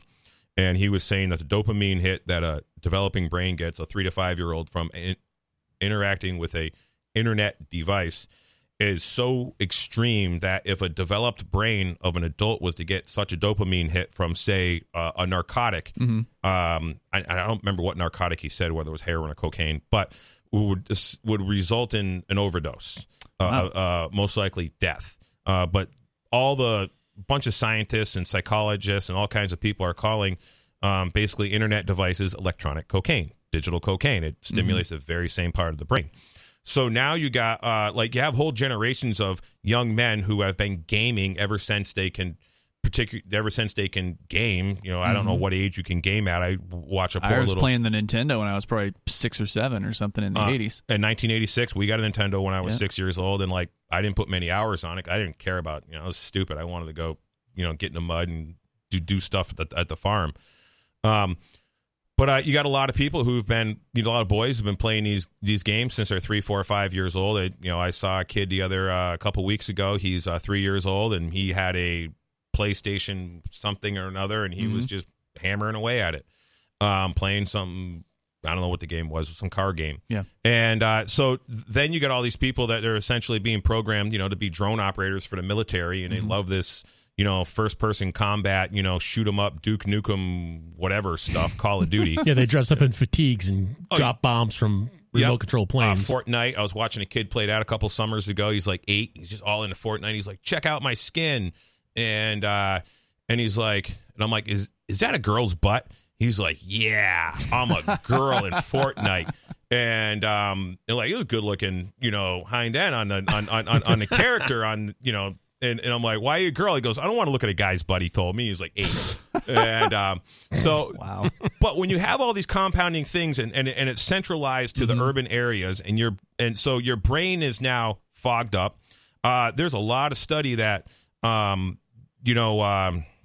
fluoride calcifies the pineal gland. Yeah. And the Nazis used fluoride to keep the masses in their concentration camps docile. Allegedly. No, that was fluoride, right? Did you say chlorine? I said fluoride. Did I say fluoride? chloride? I mean fluoride. Okay. Okay. You said fluoride? Okay. I said chlorine's another thing. So, here's the other thing. When you're taking a shower in chlorinated water, you're breathing in chlorine gas. When you're taking a shower in chlorinated water, you're breathing in. And then you got another chemical called fluorine, which I'm not 100% sure is, but so a lot of people like to take a hot, steamy shower. Well, all that stuff, you're inhaling it. That's a way better way to introduce this stuff to your blood. I mean, your skin's a pretty resistant membrane, but getting it into your lungs, I mean, that's why a lot of people like to smoke their drugs rather than drink them or put them on topically because it works better.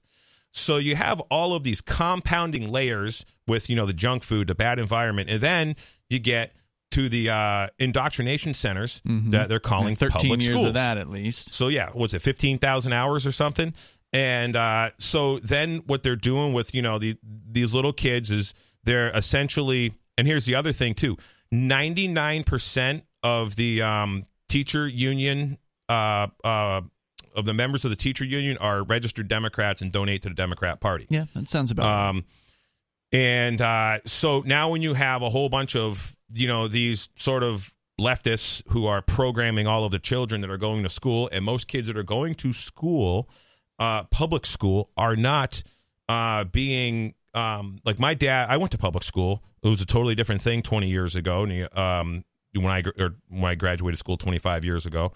But my dad was like, what did you do today? What did you guys talk about? And I can remember there was the right to bear arms, for example, in 8th grade in U.S. history, in the Scott Forsman book, which was a publisher for the public school. It said that a right to bear arms does not give individual citizens a right to own guns. It is for police and military. Wow. And this was 20-something years ago. Yeah, so this was it was almost 30 years ago. So even back then, they were clearly pushing an agenda. Absolutely. Yeah. So it's just worse now. So, but my dad was like, no. We're going to go have a talk with this history teacher. And he was very adamant that this was wrong and this should not be put in here. And the history teacher, the guy's name was Brian Walsh at the time. He was actually pretty all right dude. And he's like, yeah, I don't know why they put that in there, but that is incorrect.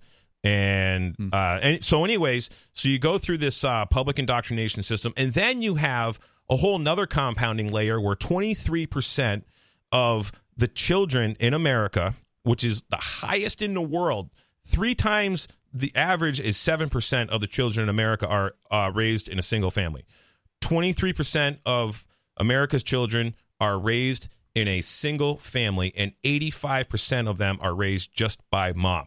So now mom has to be the dad, which is not natural, which is very much a struggle. She has to rely on the state in order to get along. So now you have, the brainwashing, the toxins, the chemicals, and this, and if you, what is the exception to this rule I just laid out is people who are entrepreneurs or farmers, and then so we have people that are entrepreneurs and farmers that do live in a city, but farmers are essentially entrepreneurs. So you got guys like, I can't think of any examples off the top of my head, but, people who like grew up in a city and were part of this culture and they've come out of it. And they, Luke. Yes. And actually, I'm not sure if Luke's parents were an entrepreneur. I don't remember what Luke's parents do, but he's from the city. He's from New York City. He's from New York. Rudowski. So Luke definitely woke up, but also Luke was 10 years old when he came to this country. Oh, okay. So he was in Poland before that, and there's a whole bunch of other things about Luke I'm not going to say in the air that have to do with that. But there's examples of people who grew up in a city and their parents owned a coffee shop. So if you're an entrepreneur, you bring your kids to work with you most of the time. Sure. In fact, I think it's a detriment to your children not to bring them to work. I totally with you agree. If you're an entrepreneur, it's one of the most important things I think that happened to me growing up was I got to work at my mom's thrift store and learn how to do customer service and help people and smile and run a cash register and things like that. We could continue here. Your number, if you want to join us, 603-283-6160, talking about this sort of system of instilling fear in people. We're going to get back into it coming up here in hour number 3. You can join the show, 603-283-6160. This is Free Talk Live.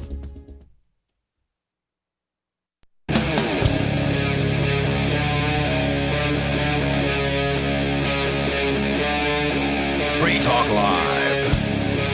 It is Free Talk Live. You can join the show here. The phones are open, and the number is 603-283-6160. Whether it's the wider topic of national divorce or what we were just discussing a moment, talking about kind of the difference in raising kids in different environments, city versus rural versus, sending them to government schools or keeping them at home, and the kind of chemicals that they're being subjected to, all of that stuff. We can continue that discussion here, but we actually have some calls that rolled in there during the news, so we're going to go to the phones. But with you in the studio tonight, it is Ian, Matt, and Jay. That number again, 603-283-6160. Let's talk first to Kadu, calling us from Connecticut. Go ahead, Kadu.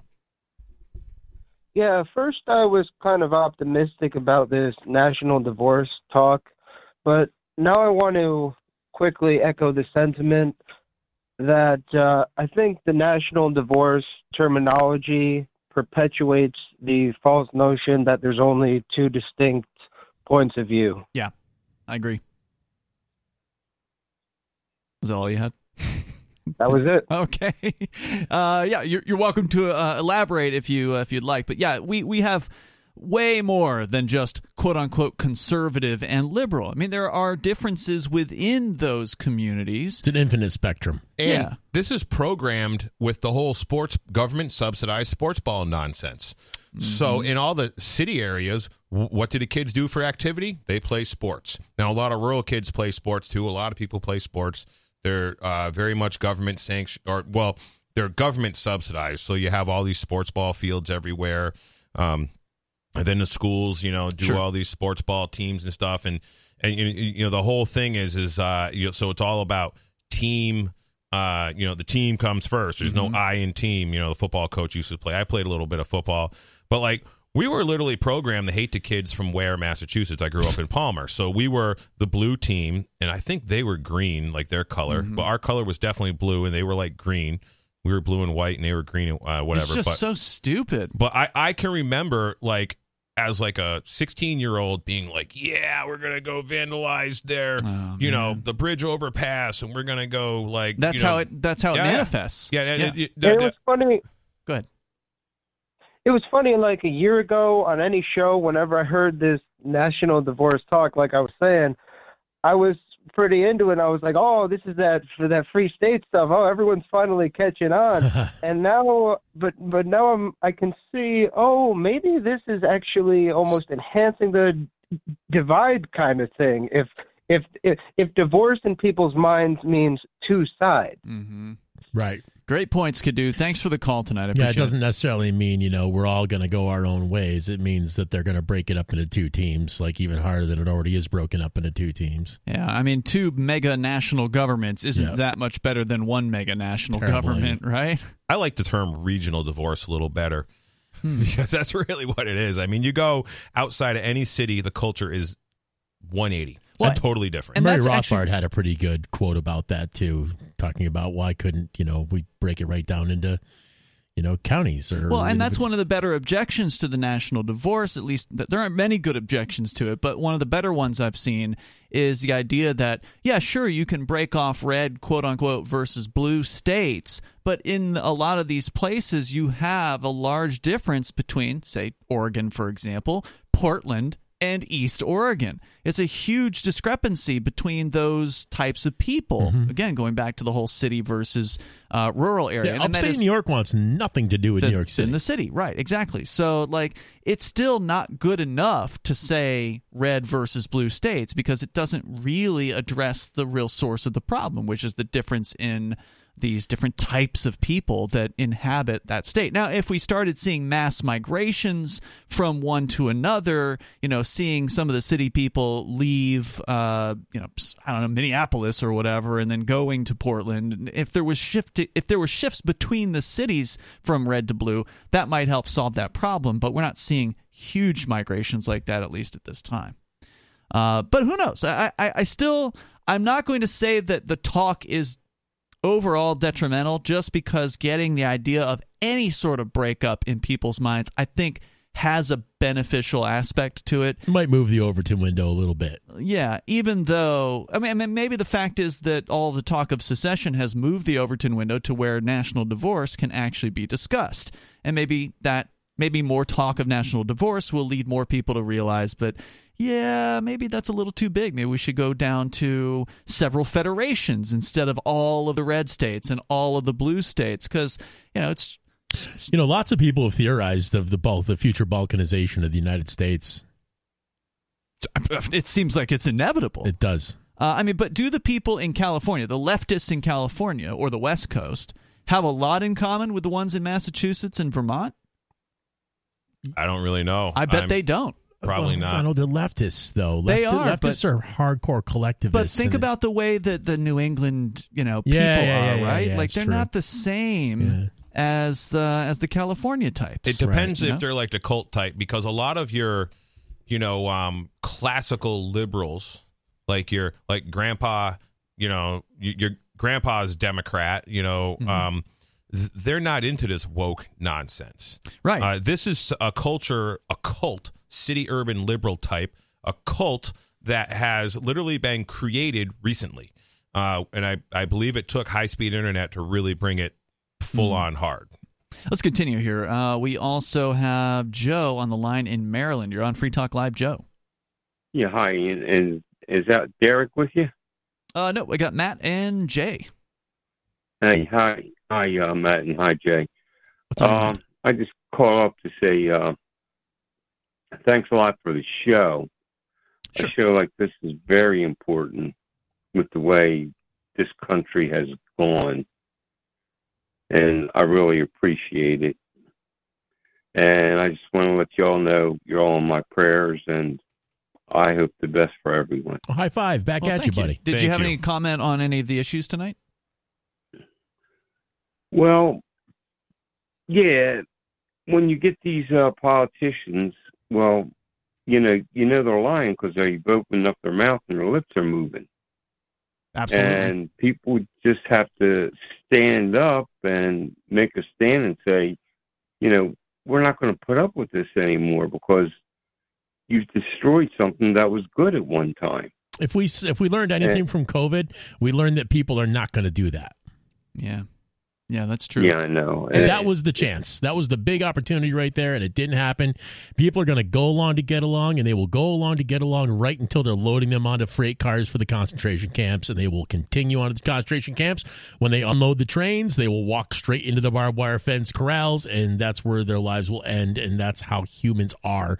I don't know why. Well, what's going to happen is they manufactured this food crisis, and people are going to be hungry, and the people are going to be trying to break into those concentration camps. There's that too. Actually, Matt, Yeah.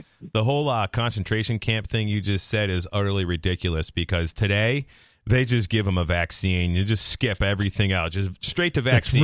That's right. You don't need to put all that effort Why into bother with the logistics of a all that. concentration camp, right? Well, and also, I mean, take it a little further with this whole metaverse idea. I mean, this kind of builds off of what you were talking about in the last hour, Jay. Cyprian, who's a former co-host here on Free Talk Live, he used to be Vin Armani, now goes by Cyprian online. He made the prediction that, like the Terminator movies, for instance, they spend all this energy trying to suppress the rebels or whatever, and the reality is he's saying the AI is going to be able to do it in one generation with virtual reality and the metaverse and being able to. It's already happening. The AI art, for instance, can generate a woman that looks as beautiful or more so than any woman you could meet in real life. And so he's saying his prediction is these technologies are going to like loop with these incels and these sexless guys, by the way, which I think the majority of American males under the age of 30 or something like that are without any kind of relationship whatsoever right now. And he's saying that they can kill an entire generation by just hooking these guys on online e-thoughts or e-girls that don't even exist. So what are the girls doing? They're going with older guys. Oh, I mean, or younger guys. No, not the young. No, the younger guys are. I got an example of one. We'll talk about a little bit. It's kind of segues into what I was talking about before. But what you're talking about with basically the men not wanting real life, in the flesh women because the internet provides them with, quote unquote the perfect girl. Well, right? just an extreme dopamine hit that they're addicted to. So they're not, they're not getting a sexual dopamine hit from, real women. Mm-hmm. They're getting it from, anime. It's already happening in Japan. Sure. So like 20 years ago, I had some high school buddies that were in the military that were in Japan, and they're like, oh, you could just hook up with any woman you want because they are so desperate because the Japanese men are, they're just not into girls. But, the reason that James Corbett, I don't know if you guys know who he is, CorbettReport.com, he chooses to be in Japan is because it's got the best internet in the world for a really long time. So Japan had essentially high-speed internet long before the rest of the world did. And what's happened to that culture is they have a massive, massive population decline. And, big time.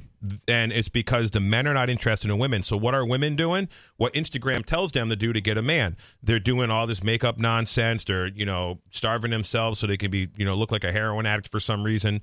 They're and then they're Japanese women barely even have any skin on. Well, I'm just saying women in general here in America. Oh, women in America. Just okay. With the Instagram, and like last week when I was on, there was something about how the suicide rates are way up, and Instagram has a whole lot to do with it. And I've studied some stuff that Instagram is really trash women. So that's what's happening with the women is they're very desperate to find a man, an actual real man there. And then even like so if you have a whole bunch of hens and no rooster, what happens is one of the hens plays the role of the rooster.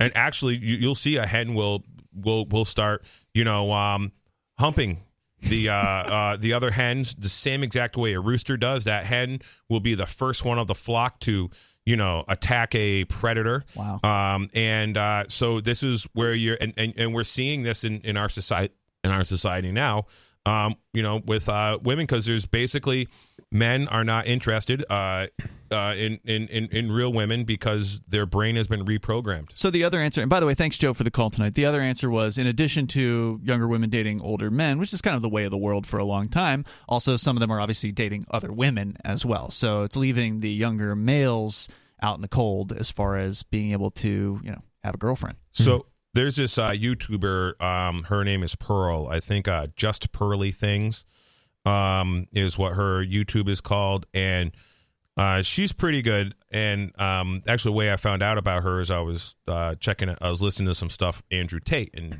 she did a lot of stuff with Andrew Tate, podcast-wise. Mm-hmm. This is the guy who got arrested in like Romania for allegedly running some sort of prostitution ring. Yep. So anyways, Pearl talks about how the metadata from the social media dating apps is that like 80% of the women are screwing 5% of the dudes, or hooking up with 5% of the dudes on the social media app. So another thing that the way, like in these Muslim countries, you're able to get so many like radical young men is because what's happening is 5% of the men are marrying 30 or 40 women each, and then there's no women left for most of the population of young men. So what happens is these young men, are very much easy to radicalize and turn into whatever, because they don't have a future as far as they're concerned. I was watching some UFO alien stuff this week, and I found this guy Chris Bledsoe, and apparently he was abducted by aliens in 2007 with his son. And ever since then, the aliens have kept in touch with him. And one of the aliens said, this light being, he calls them, the light being told him that the Earth was going to undergo an extremely drastic change when Rigel...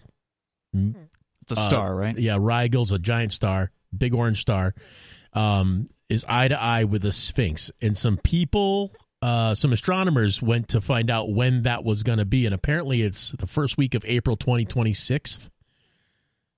So hopefully we're all just rearranging the deck chairs in the Titanic at this point, and I'm just going to sit back and watch the show. Well, I mean, it's going to be interesting, whatever it is that transpires. Let's go to the phones here. We got Law Dog on the line in Michigan. You're on Free Talk Live. Hello? Hey, you're on the air. Hey, how you doing? Is this Ian? It is. What's on your mind tonight? Yeah, what's on my mind? I had a local divorce about 25 years ago. It cost me $1,200. What's the going rate for a divorce now? I have no idea, no clue how much it would cost. I don't think any of us have been through a divorce, so I don't think we can tell you.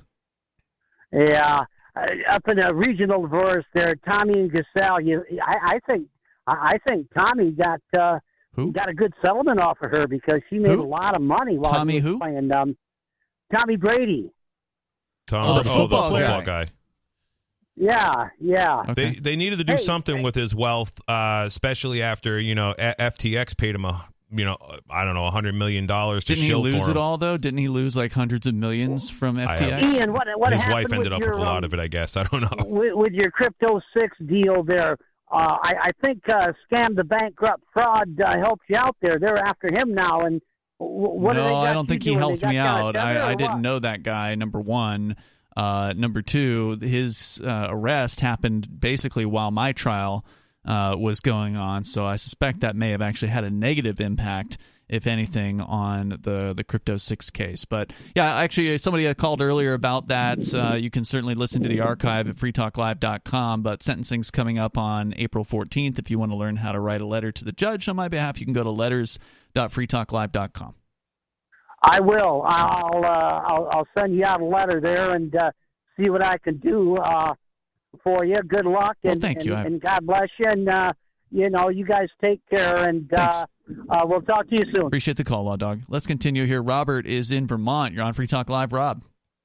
Hey, so Jay was talking about all of these, horrible things that governments do to us and stuff, but.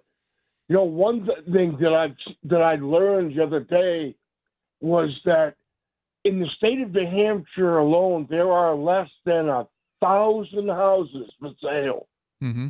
And on average, the home cost is like between $350,000 and $500,000. That's on average? On average. Wow. Okay. Now, that was on Channel 9 News mentioned that, and I took at my own state, and there's less than 850 homes for sale. Wow. Yeah, there's 3 times as many people in New Hampshire as there are in Vermont, though. And in New Hampshire and Vermont, you can't swing a dead cat in rural New Hampshire without hitting an abandoned home. Everywhere you drive around, there's abandoned houses all over Western Mass, all over New Hampshire. In fact, when I was doing Free Talk Live back in 2019, one of the show prep articles I did, I believe it was Zero Hedge, was how there's 1.8 million bank-owned abandoned houses in 2019. And at the time, there was something like 300,000 homeless people or 400,000 homeless people. And it was couple of bank-owned abandoned houses for every homeless man. It's these banks repo the house or repossess the house and don't put it back on the market because they don't want to dilute the market, and they're also using those basically that a house abandoned is worth more as an asset on the balance sheet than them even selling it. And if they start taking millions of homes and putting them on the market, but like you cruise up Route 10 here into like Unity and up towards that area, I go up that way a lot. Claremont and stuff, and you go into some of these back roads, you will just find abandoned home after just abandoned homes everywhere, back roads all over New Hampshire and Vermont. Those are foreclosed homes, I believe. Some of them just nothing's been going on for years. Like they're falling apart, they're falling down, and some of them, like there was cars in the driveway there a couple of years ago, and grass hasn't been mowed, they're not plowed. I drive by them like a couple times a month. There's a whole bunch of them. Interesting. Also, I'd learned that between 2019 and 2020, 20,000 people moved to New Hampshire and bought homes. Yeah, well, a lot of people moved to their vacation homes. So, like, just north of me, there's a lake in Warner, New Hampshire, or Bradford. Actually, it was the town that Ghislaine Maxwell was found in. Yeah. And anyways, Mike Gill, I don't know if you guys remember him, but he's been really going off lately about how, New Hampshire is like the fentanyl distribution area for the United States, and how, with Maxwell was hiding out here, and, everybody's corrupt and connected to all the politicians, which is probably pretty true. But, yeah, it's pretty interesting. So all these people moved, to their lake houses during the scamdemic. Same thing with Cape Cod, which is sort of like a ghost town in the winter.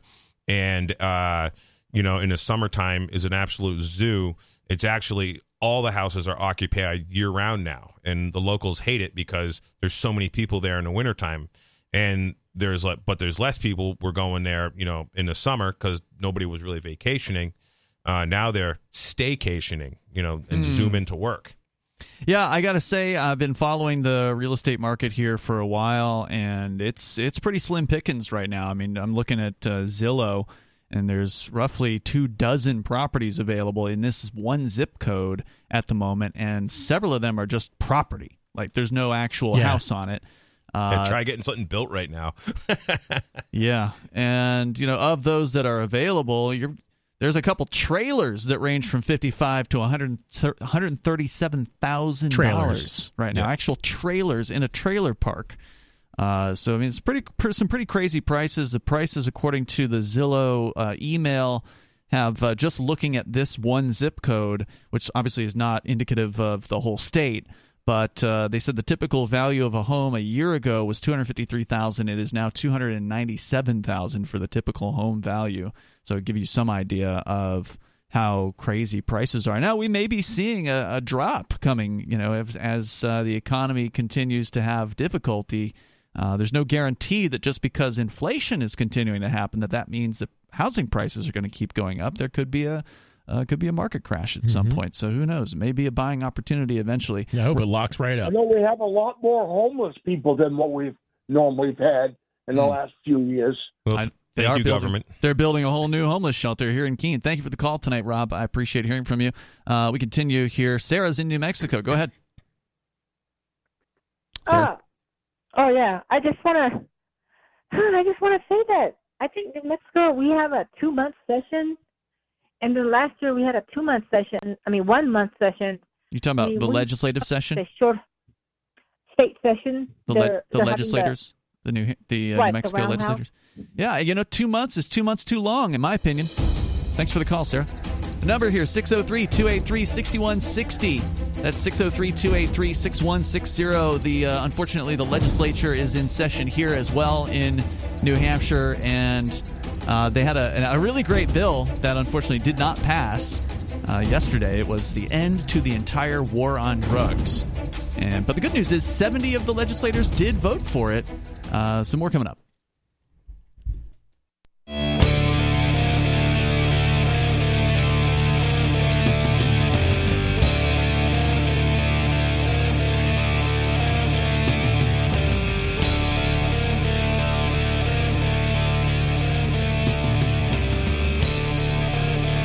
Talk Live. You can join the show here and bring up whatever you want. We have time for you.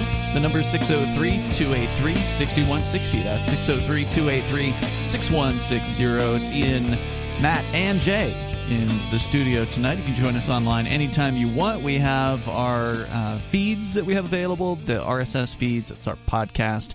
You can take that feed and plug it into your favorite podcast client, or maybe you use one of those big name company clients that are out there like iHeartMedia or Spotify. We're already in those systems. And we have the links over to our show there at feeds.freetalklive.com. You'll find all the links that you need. That's feeds.freetalklive.com. So we've been talking about everything from national divorce to this sort of fear-mongering system that has been set up. And Jay, I don't know if you had a chance to round out what you were saying in the last hour. I figured you had a little more to add to it. So you start compounding all this stuff, and when you are, and then the chemicals, the government schools, the indoctrination. So, like, my generation was told up and down, you will be nothing if you don't go to college. Yeah, right. Yeah, that's what we were told. It's such a lie. So, like, oh, sorry, Matt. Let's try that again. I said that was a long-standing myth. Yeah, so you will it still is. You will be nothing if you don't go to college. I do remember in like 2003, I was talking about how college is a scam, and this guy like just gives me a CD, and the CD was, I put it in my truck and started driving, and it was Kanye West's College Dropout CD. I don't know if you guys ever. No. And I'd heard of Kanye West, but like these songs weren't on the radio. Really? And I listened to a lot of radio because I used to put on like 150,000 miles a year driving, throughout my 20s. And so anyways, and he basically had a whole song about how college is a scam. I forget what it was called. I think the album was called College Dropout, maybe. Wow.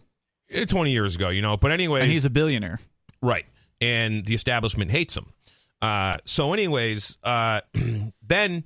So you go to all this programming in high school. High school tells you that, you need to play sports and get good at sports so you can get a college scholarship. So, like, so many of my buddies on the football team were like, their goal was to be so good at football for a college scholarship so they could go to college. And then they all went, and then they would have all the, you got like at the college fairs, you got like, oh, the state police are there recruiting, and, the sheriffs, and, you can be...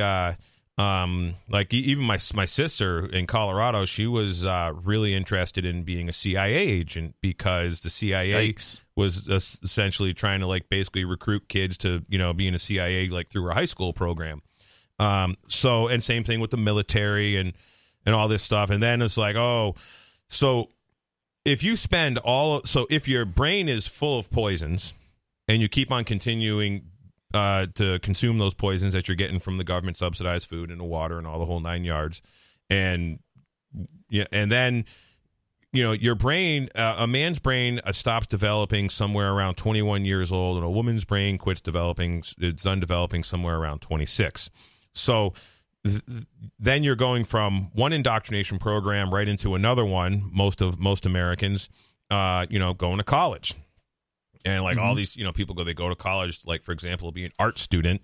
And because they have a degree in art, now they can be, any kind of, a school teacher or a social worker or whatever. But anyways, and all of these Ivy League colleges are essentially, funded by Jeffrey Epstein's friends. If you start looking at like, Bill Gates and the Clinton Foundation and what, they dump all this money into all these colleges, all these universities. Not all of them, but a lot of them. So when you spend that whole time, and then at 26 years old, and here's a whole nother element to this. The kid goes and plays T-ball. He can't even hit the ball on the tee. He still gets, a first prize ribbon or a trophy or whatever, and then sure. Even I've seen this really upsetted me. I was in the horse business most of my life. And they would have these lead line classes, which is like the T-ball of horseback riding. So you put the little kid on, and like, the kid's like 5 years old and trots around on a pony. But somebody's holding a right. leash for This little kid. And then I did lead line when I was a little kid, and I remember I was so damn proud. I got 4th place out of like 35 kids, because that's pretty good. But when I was like, I was dating a girl in my mid-20s, and she had a 6-year-old and a 10-year-old daughter, and I took the kids horse showing, and I remember we go do the lead line class. Every kid got a blue ribbon. I'm like, I was just the so participation upset. trophy, yeah, as they call it. So when you're getting,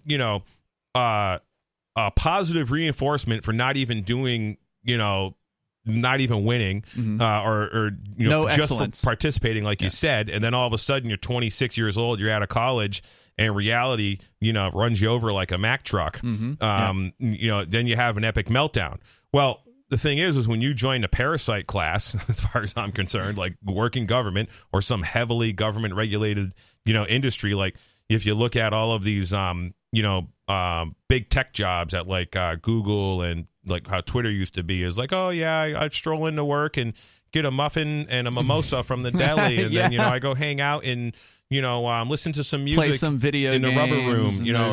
They got the pinball machine. And like, when do you actually work? Right. So we have a whole section we have a whole parasite class of people, and you might as well include the people who are working at the DMV. They're basically, that's the most useless job in the world ever. Just, Sure. and those people seem classically, miserable. And so any of this like parasite class, they've just, they're just NPCs, non-player, characters. characters, And I was going to say combatant, but non-player characters. And so, and a lot of people just never get out of that. And also, what big tech has another thing I forgot to mention, what big tech has done with the algorithm loops, getting the young men all addicted to porn, so they're not interested in real women, or real women really can't satisfy them because the porn girls can do this, and now you got the it started with anime porn, sort of like with Japan has really destroyed the the men in Japan, and then now you have AI porn, and there's all kinds of studies where like porn makes you depressed. Like if you watch porn, you are going to be depressed, and then you get off porn, your brain function changes, and you're no longer depressed. But if you're a prepubescent young man and you start watching porn, your brain doesn't ever go back to default, because the default, as the young boy is developing and an interest in women or sexual stuff, and it's being influenced by big tech and now AI, and AI has probably been doing this for a decade, best I can tell. So you got all these compounding layers just destroying society. So one of my friends is this guy, Bob Anderson, from Phoenix, Arizona area. He's a good buddy of Ernie Hancock's. If anyone listens to Ernie Hancock, they know who Bob Anderson is. And when I first met Bob, and talking to Bob at PorkFest several years ago, he says, "Did you grow up on fluoridated water?" I said, "No, we had a well in the house. The second house that we lived in when I was moved into was 13 years old. Did have city water, but it was very local village. And there was no, and it came from wells, and it didn't come from reservoir. Fluoridated. It wasn't fluoridated. It wasn't even chlorinated. Thorndike, Massachusetts, little village of Palmer, Mass. And then the farm had, a shallow well, and I drank out of that garden hose, for 30 years of my life. So he was like, a lot of people that I know that, sort of had this libertarian, freedom, anarchist mindset grew up on well water. And, so a couple of things I've witnessed now with probably a dozen women. And I'm going to cite an example, a girl who we all know here in the room. She's 33 years old right now. She grew up in Holyoke, Massachusetts. Lived in some apartment with her parents. Her mom is a nurse. Her and her younger brother got all the vaccines. They got as a kid, when she became 15, when she came about 17 or 18, she was like, she just never did any more vaccines. She was, always healthier than her brother. I believe very much that women's chemistry, biology is way stronger than men's, but a woman's body has to be stronger because that is going to be a life support plus a life, a bodybuilding mechanism, factory to, for 9 months, maybe several times during a woman's life. So they have to be stronger. I've noticed that when you're raising cows, this big dairy I worked on in Colorado, they milked 1,500 cows. So we had like 3,000 head of cattle there. And every day there was calves born. And, 30, 40 calves a day were born. And I would haul, a semi-load, which was like 140 calves or 110 calves to an auction, every couple months of bull calves. Well, the heifer calves were the real valuable ones because they go back to making milk. But what I noticed about the calf operation on these things is like the heifer calves and the bull calves, they'll all get sick and they'll all have snotty noses. And like a good amount of the bull calves will die. Like a couple week-old bull calves will die on these big corporate, farms. They're not like really good at taking care of like, the way the way Bardo Farm raises the cattle, for example, the calves. None of them get sick because he's only raising 5 or 8 at a time. He's not raising 150 at a time or whatever, or 400. So anyways, the bull calves always got way sicker than the heifer calves, and like the calf mortality rate if you kept bull calves around. A lot of these guys would keep the bull calves. Sometimes they'd sell them right out day old, but sometimes they would just keep them. Like we kept them for a while, grew them out, and then sent them to auction. That's the way these guys did it. And all these dairymen would say, and that the heifers are stronger, they withstand more, and which is the female, cow. So our friend I was talking about here, she's moved to the Free State thing, I don't know, 5-6 years ago, 4 years ago maybe. And I've talked to her about, how she came to the ideas of liberty, because when she was, 21 years old, she was a diehard feminist. She was very much. Did she go to college? Yep. Okay. Yes, she did. Okay. I think she's got some student loan debt we talked about once. So yeah, she definitely went to college. And then when she was like 23, she moved out to rural California, some small remote mountain town, and lived there for 3 years. And shortly after that, she, was like, oh, this whole feminism thing is really wrong. She like feels that she sort of woke up like a couple years after, just being out of the city. And I wonder why. Well, she really thinks a lot of it has to do with the fluoride. So another thing that really benefits a woman's biology and so when a woman starts menstruating, all of this, blood comes out, a couple of days a month. And with that blood is a lot of toxins. So when you're constantly refreshing your blood and making new blood, your blood it's healthy blood, it's stronger. And so women sort of have like this natural detoxification cycle happening with their bodies. And her and about maybe 5 other women I've had the same exact conversation with, sort of same thing. They were like, city girls, and then they somehow got in the country, whether the family moved out in the country or they moved out in the country, and they, and then they just, and so what happens, a lot of them just start eating healthy. They just sort of realize that, the chemicals are spraying on food, and anybody who does any kind of research whatsoever, and a lot of young women are very, very concerned about their image, so they learn how to not be fat, for example. Yeah. And how to look attractive, because, as we, it is a extremely competitive marketplace for young women right now for men, because a lot of the men just aren't interested. So anyways, it's always been competitive, but, don't you think this has to do with more than just the chemicals, right? Like, because obviously if you just change the chemicals that somebody's subjected to, it's not going to change their ideas. I mean, if they're in a society where different things are valued and they want to fit in, then they might find themselves going in that direction. I think the chemicals are a major, major component, because if your brain is all jammed up with a bunch of chemicals and it can't function, you can't expect someone who basically was born in the city, spent her whole life in the city, been consuming all the worst of everything is what ends up in the city. The most expensive, worst water is the stuff that comes out of the city water. The worst food is, the food that's trucked from furthest away, usually, and manufactured in some plant, has a very stable shelf life, is, government subsidized. and then even just the fact that people are just living on top of each other is like, a whole nother element. And then you have to take all the sewage and waste and you have to move it somewhere. It's really expensive, to run these water treatment plants.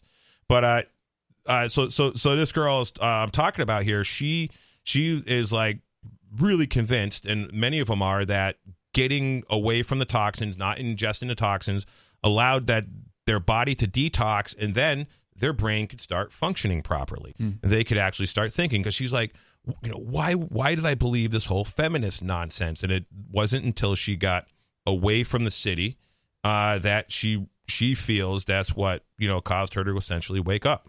Well, I'm not saying it didn't help her. I mean, obviously changing the chemicals that you're on can certainly affect your mind and how you're thinking.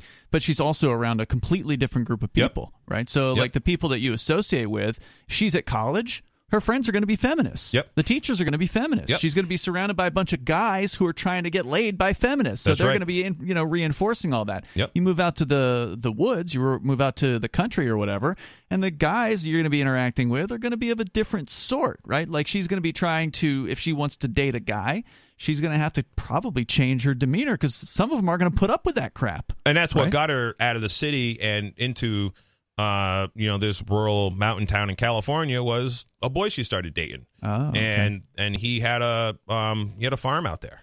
He was a farm boy, and she was there for several years. Yeah, she probably also saw a lot of dudes doing stuff that she wanted absolutely no part of. Work around that and stuff that she had no interest in doing, and said, "Oh, that looks like a good thing for her." And that was the thing too. Is so like we were talking about chemicals and fluoride. And like the soy boy epidemic is a lot of these chemicals are essentially, blocking testosterone. And she was like, I had really no interest in men in high school. I kind of thought they were gross and disgusting. And like she was like, I was very much a prude. And even like, through these college years. And I was like, well, I might be talking sort of out of turn right here, but like, so women and men both have testosterone, and if your testosterone level is like kind of high, you have a high sex drive.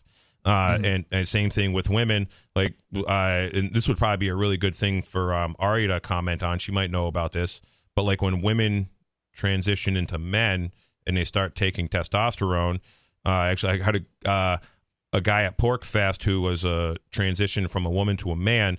Last year or the year before, she was like, "Oh yeah." As soon as I started taking testosterone, she's like, I got extremely horny. She's like, I don't know how you men control yourselves. And they're some of the most interesting people to listen to when it comes to men's and women's issues. Are the females who are transitioning to men and taking tons of testosterone? They're like, well, I've never been that angry before. Yeah, that too. I never really understood. I never got so excited about something that didn't matter. As was one of the dude's comments. But I think that we need to, as a culture, the only way we're going to fix this is we have to invest heavily in our posterity. We have to not let our kids into public schools. I really think the worst thing you could do is send your kids to public schools, not be using internet devices as pacifiers and babysitters, and not be raising your kids in the cities. I would say another major thing to add to that is mate selection. Stop pairing off with bad mates. Keep your marriage, keep your family together. Single moms raising boys does not create men. No. I mean, unless by stroke of luck. And like 80% of the boys from single moms like end up in prison. And there was some statistics about how if you are raised by a mom and dad or just by your dad, you're going to turn out basically the same, which is, way better than just raised by, a single mom. And this is not an attack on single moms. And single moms are very much a victim. But these are just actual statistics. And I've, have heard this, several times from several different YouTubers. That guy, I think his name's David Bet Allen. He does Valuetainment is his thing. I think he's Lebanese originally. He's got a little bit of an accent, but he was one talking about this. And then you got, some other, and I've been, because I'm writing a series of lectures called Invest in Our Posterity. I'm doing with the Autonomy Unlimited guys. And so I've been researching a lot about, in the way I'm sort of doing my research is, listening to, these podcasts while I farm and work, because, it's how I consume content. And then I go back and, I'm taking a lot of this research and this work and I'm putting it into a slideshow so I can present it to people. Sure. And hopefully next week or the week after, I'll have some kind of URL or website I can tell people about where to go to find this. All right, cool. As we're working on it. But the only way we're changing our culture is to change future generations. And when I was in Arizona, one of my friends that I went and visited said, if you could go back to 2010 or 2009, what would you do? And I knew he was, Bitcoin he was talking about. All right. And I said, I know you're saying Bitcoin, but what I would do is tell people not to let their kids use internet devices. If I could only give myself one thing to do, it would be, invest in your posterity. My posterity, my kids are your posterity also, because that's essentially, we're all invested in a posterity. And I really encourage people who don't have kids to invest in our posterity somehow, whether it's teaching a skill, a friend of mine, he's in Ware, and he's like, I want to do some man camp stuff here. I'm like, that's awesome. I don't know if you guys know Brian Becker. Yeah. So he's got the warehouse there, and he's got a nice little barn there to make a great blacksmith shop. And I was plowing his driveway today. He's like, I want to do some man camp stuff here. And and I'm like, that's awesome. He goes, oh, I was hoping you were going to support me or something like that, because I'm 6 miles up the road doing a man camp thing. But it doesn't. If there was a guy every mile on every road doing some kind of man camp, there can't be too many of us wanting to just help kids, build confidence. And if we can instill confidence in our young men, and you can grow up in the city, and because there's plenty of people who grow up in the city and they're fine. Too.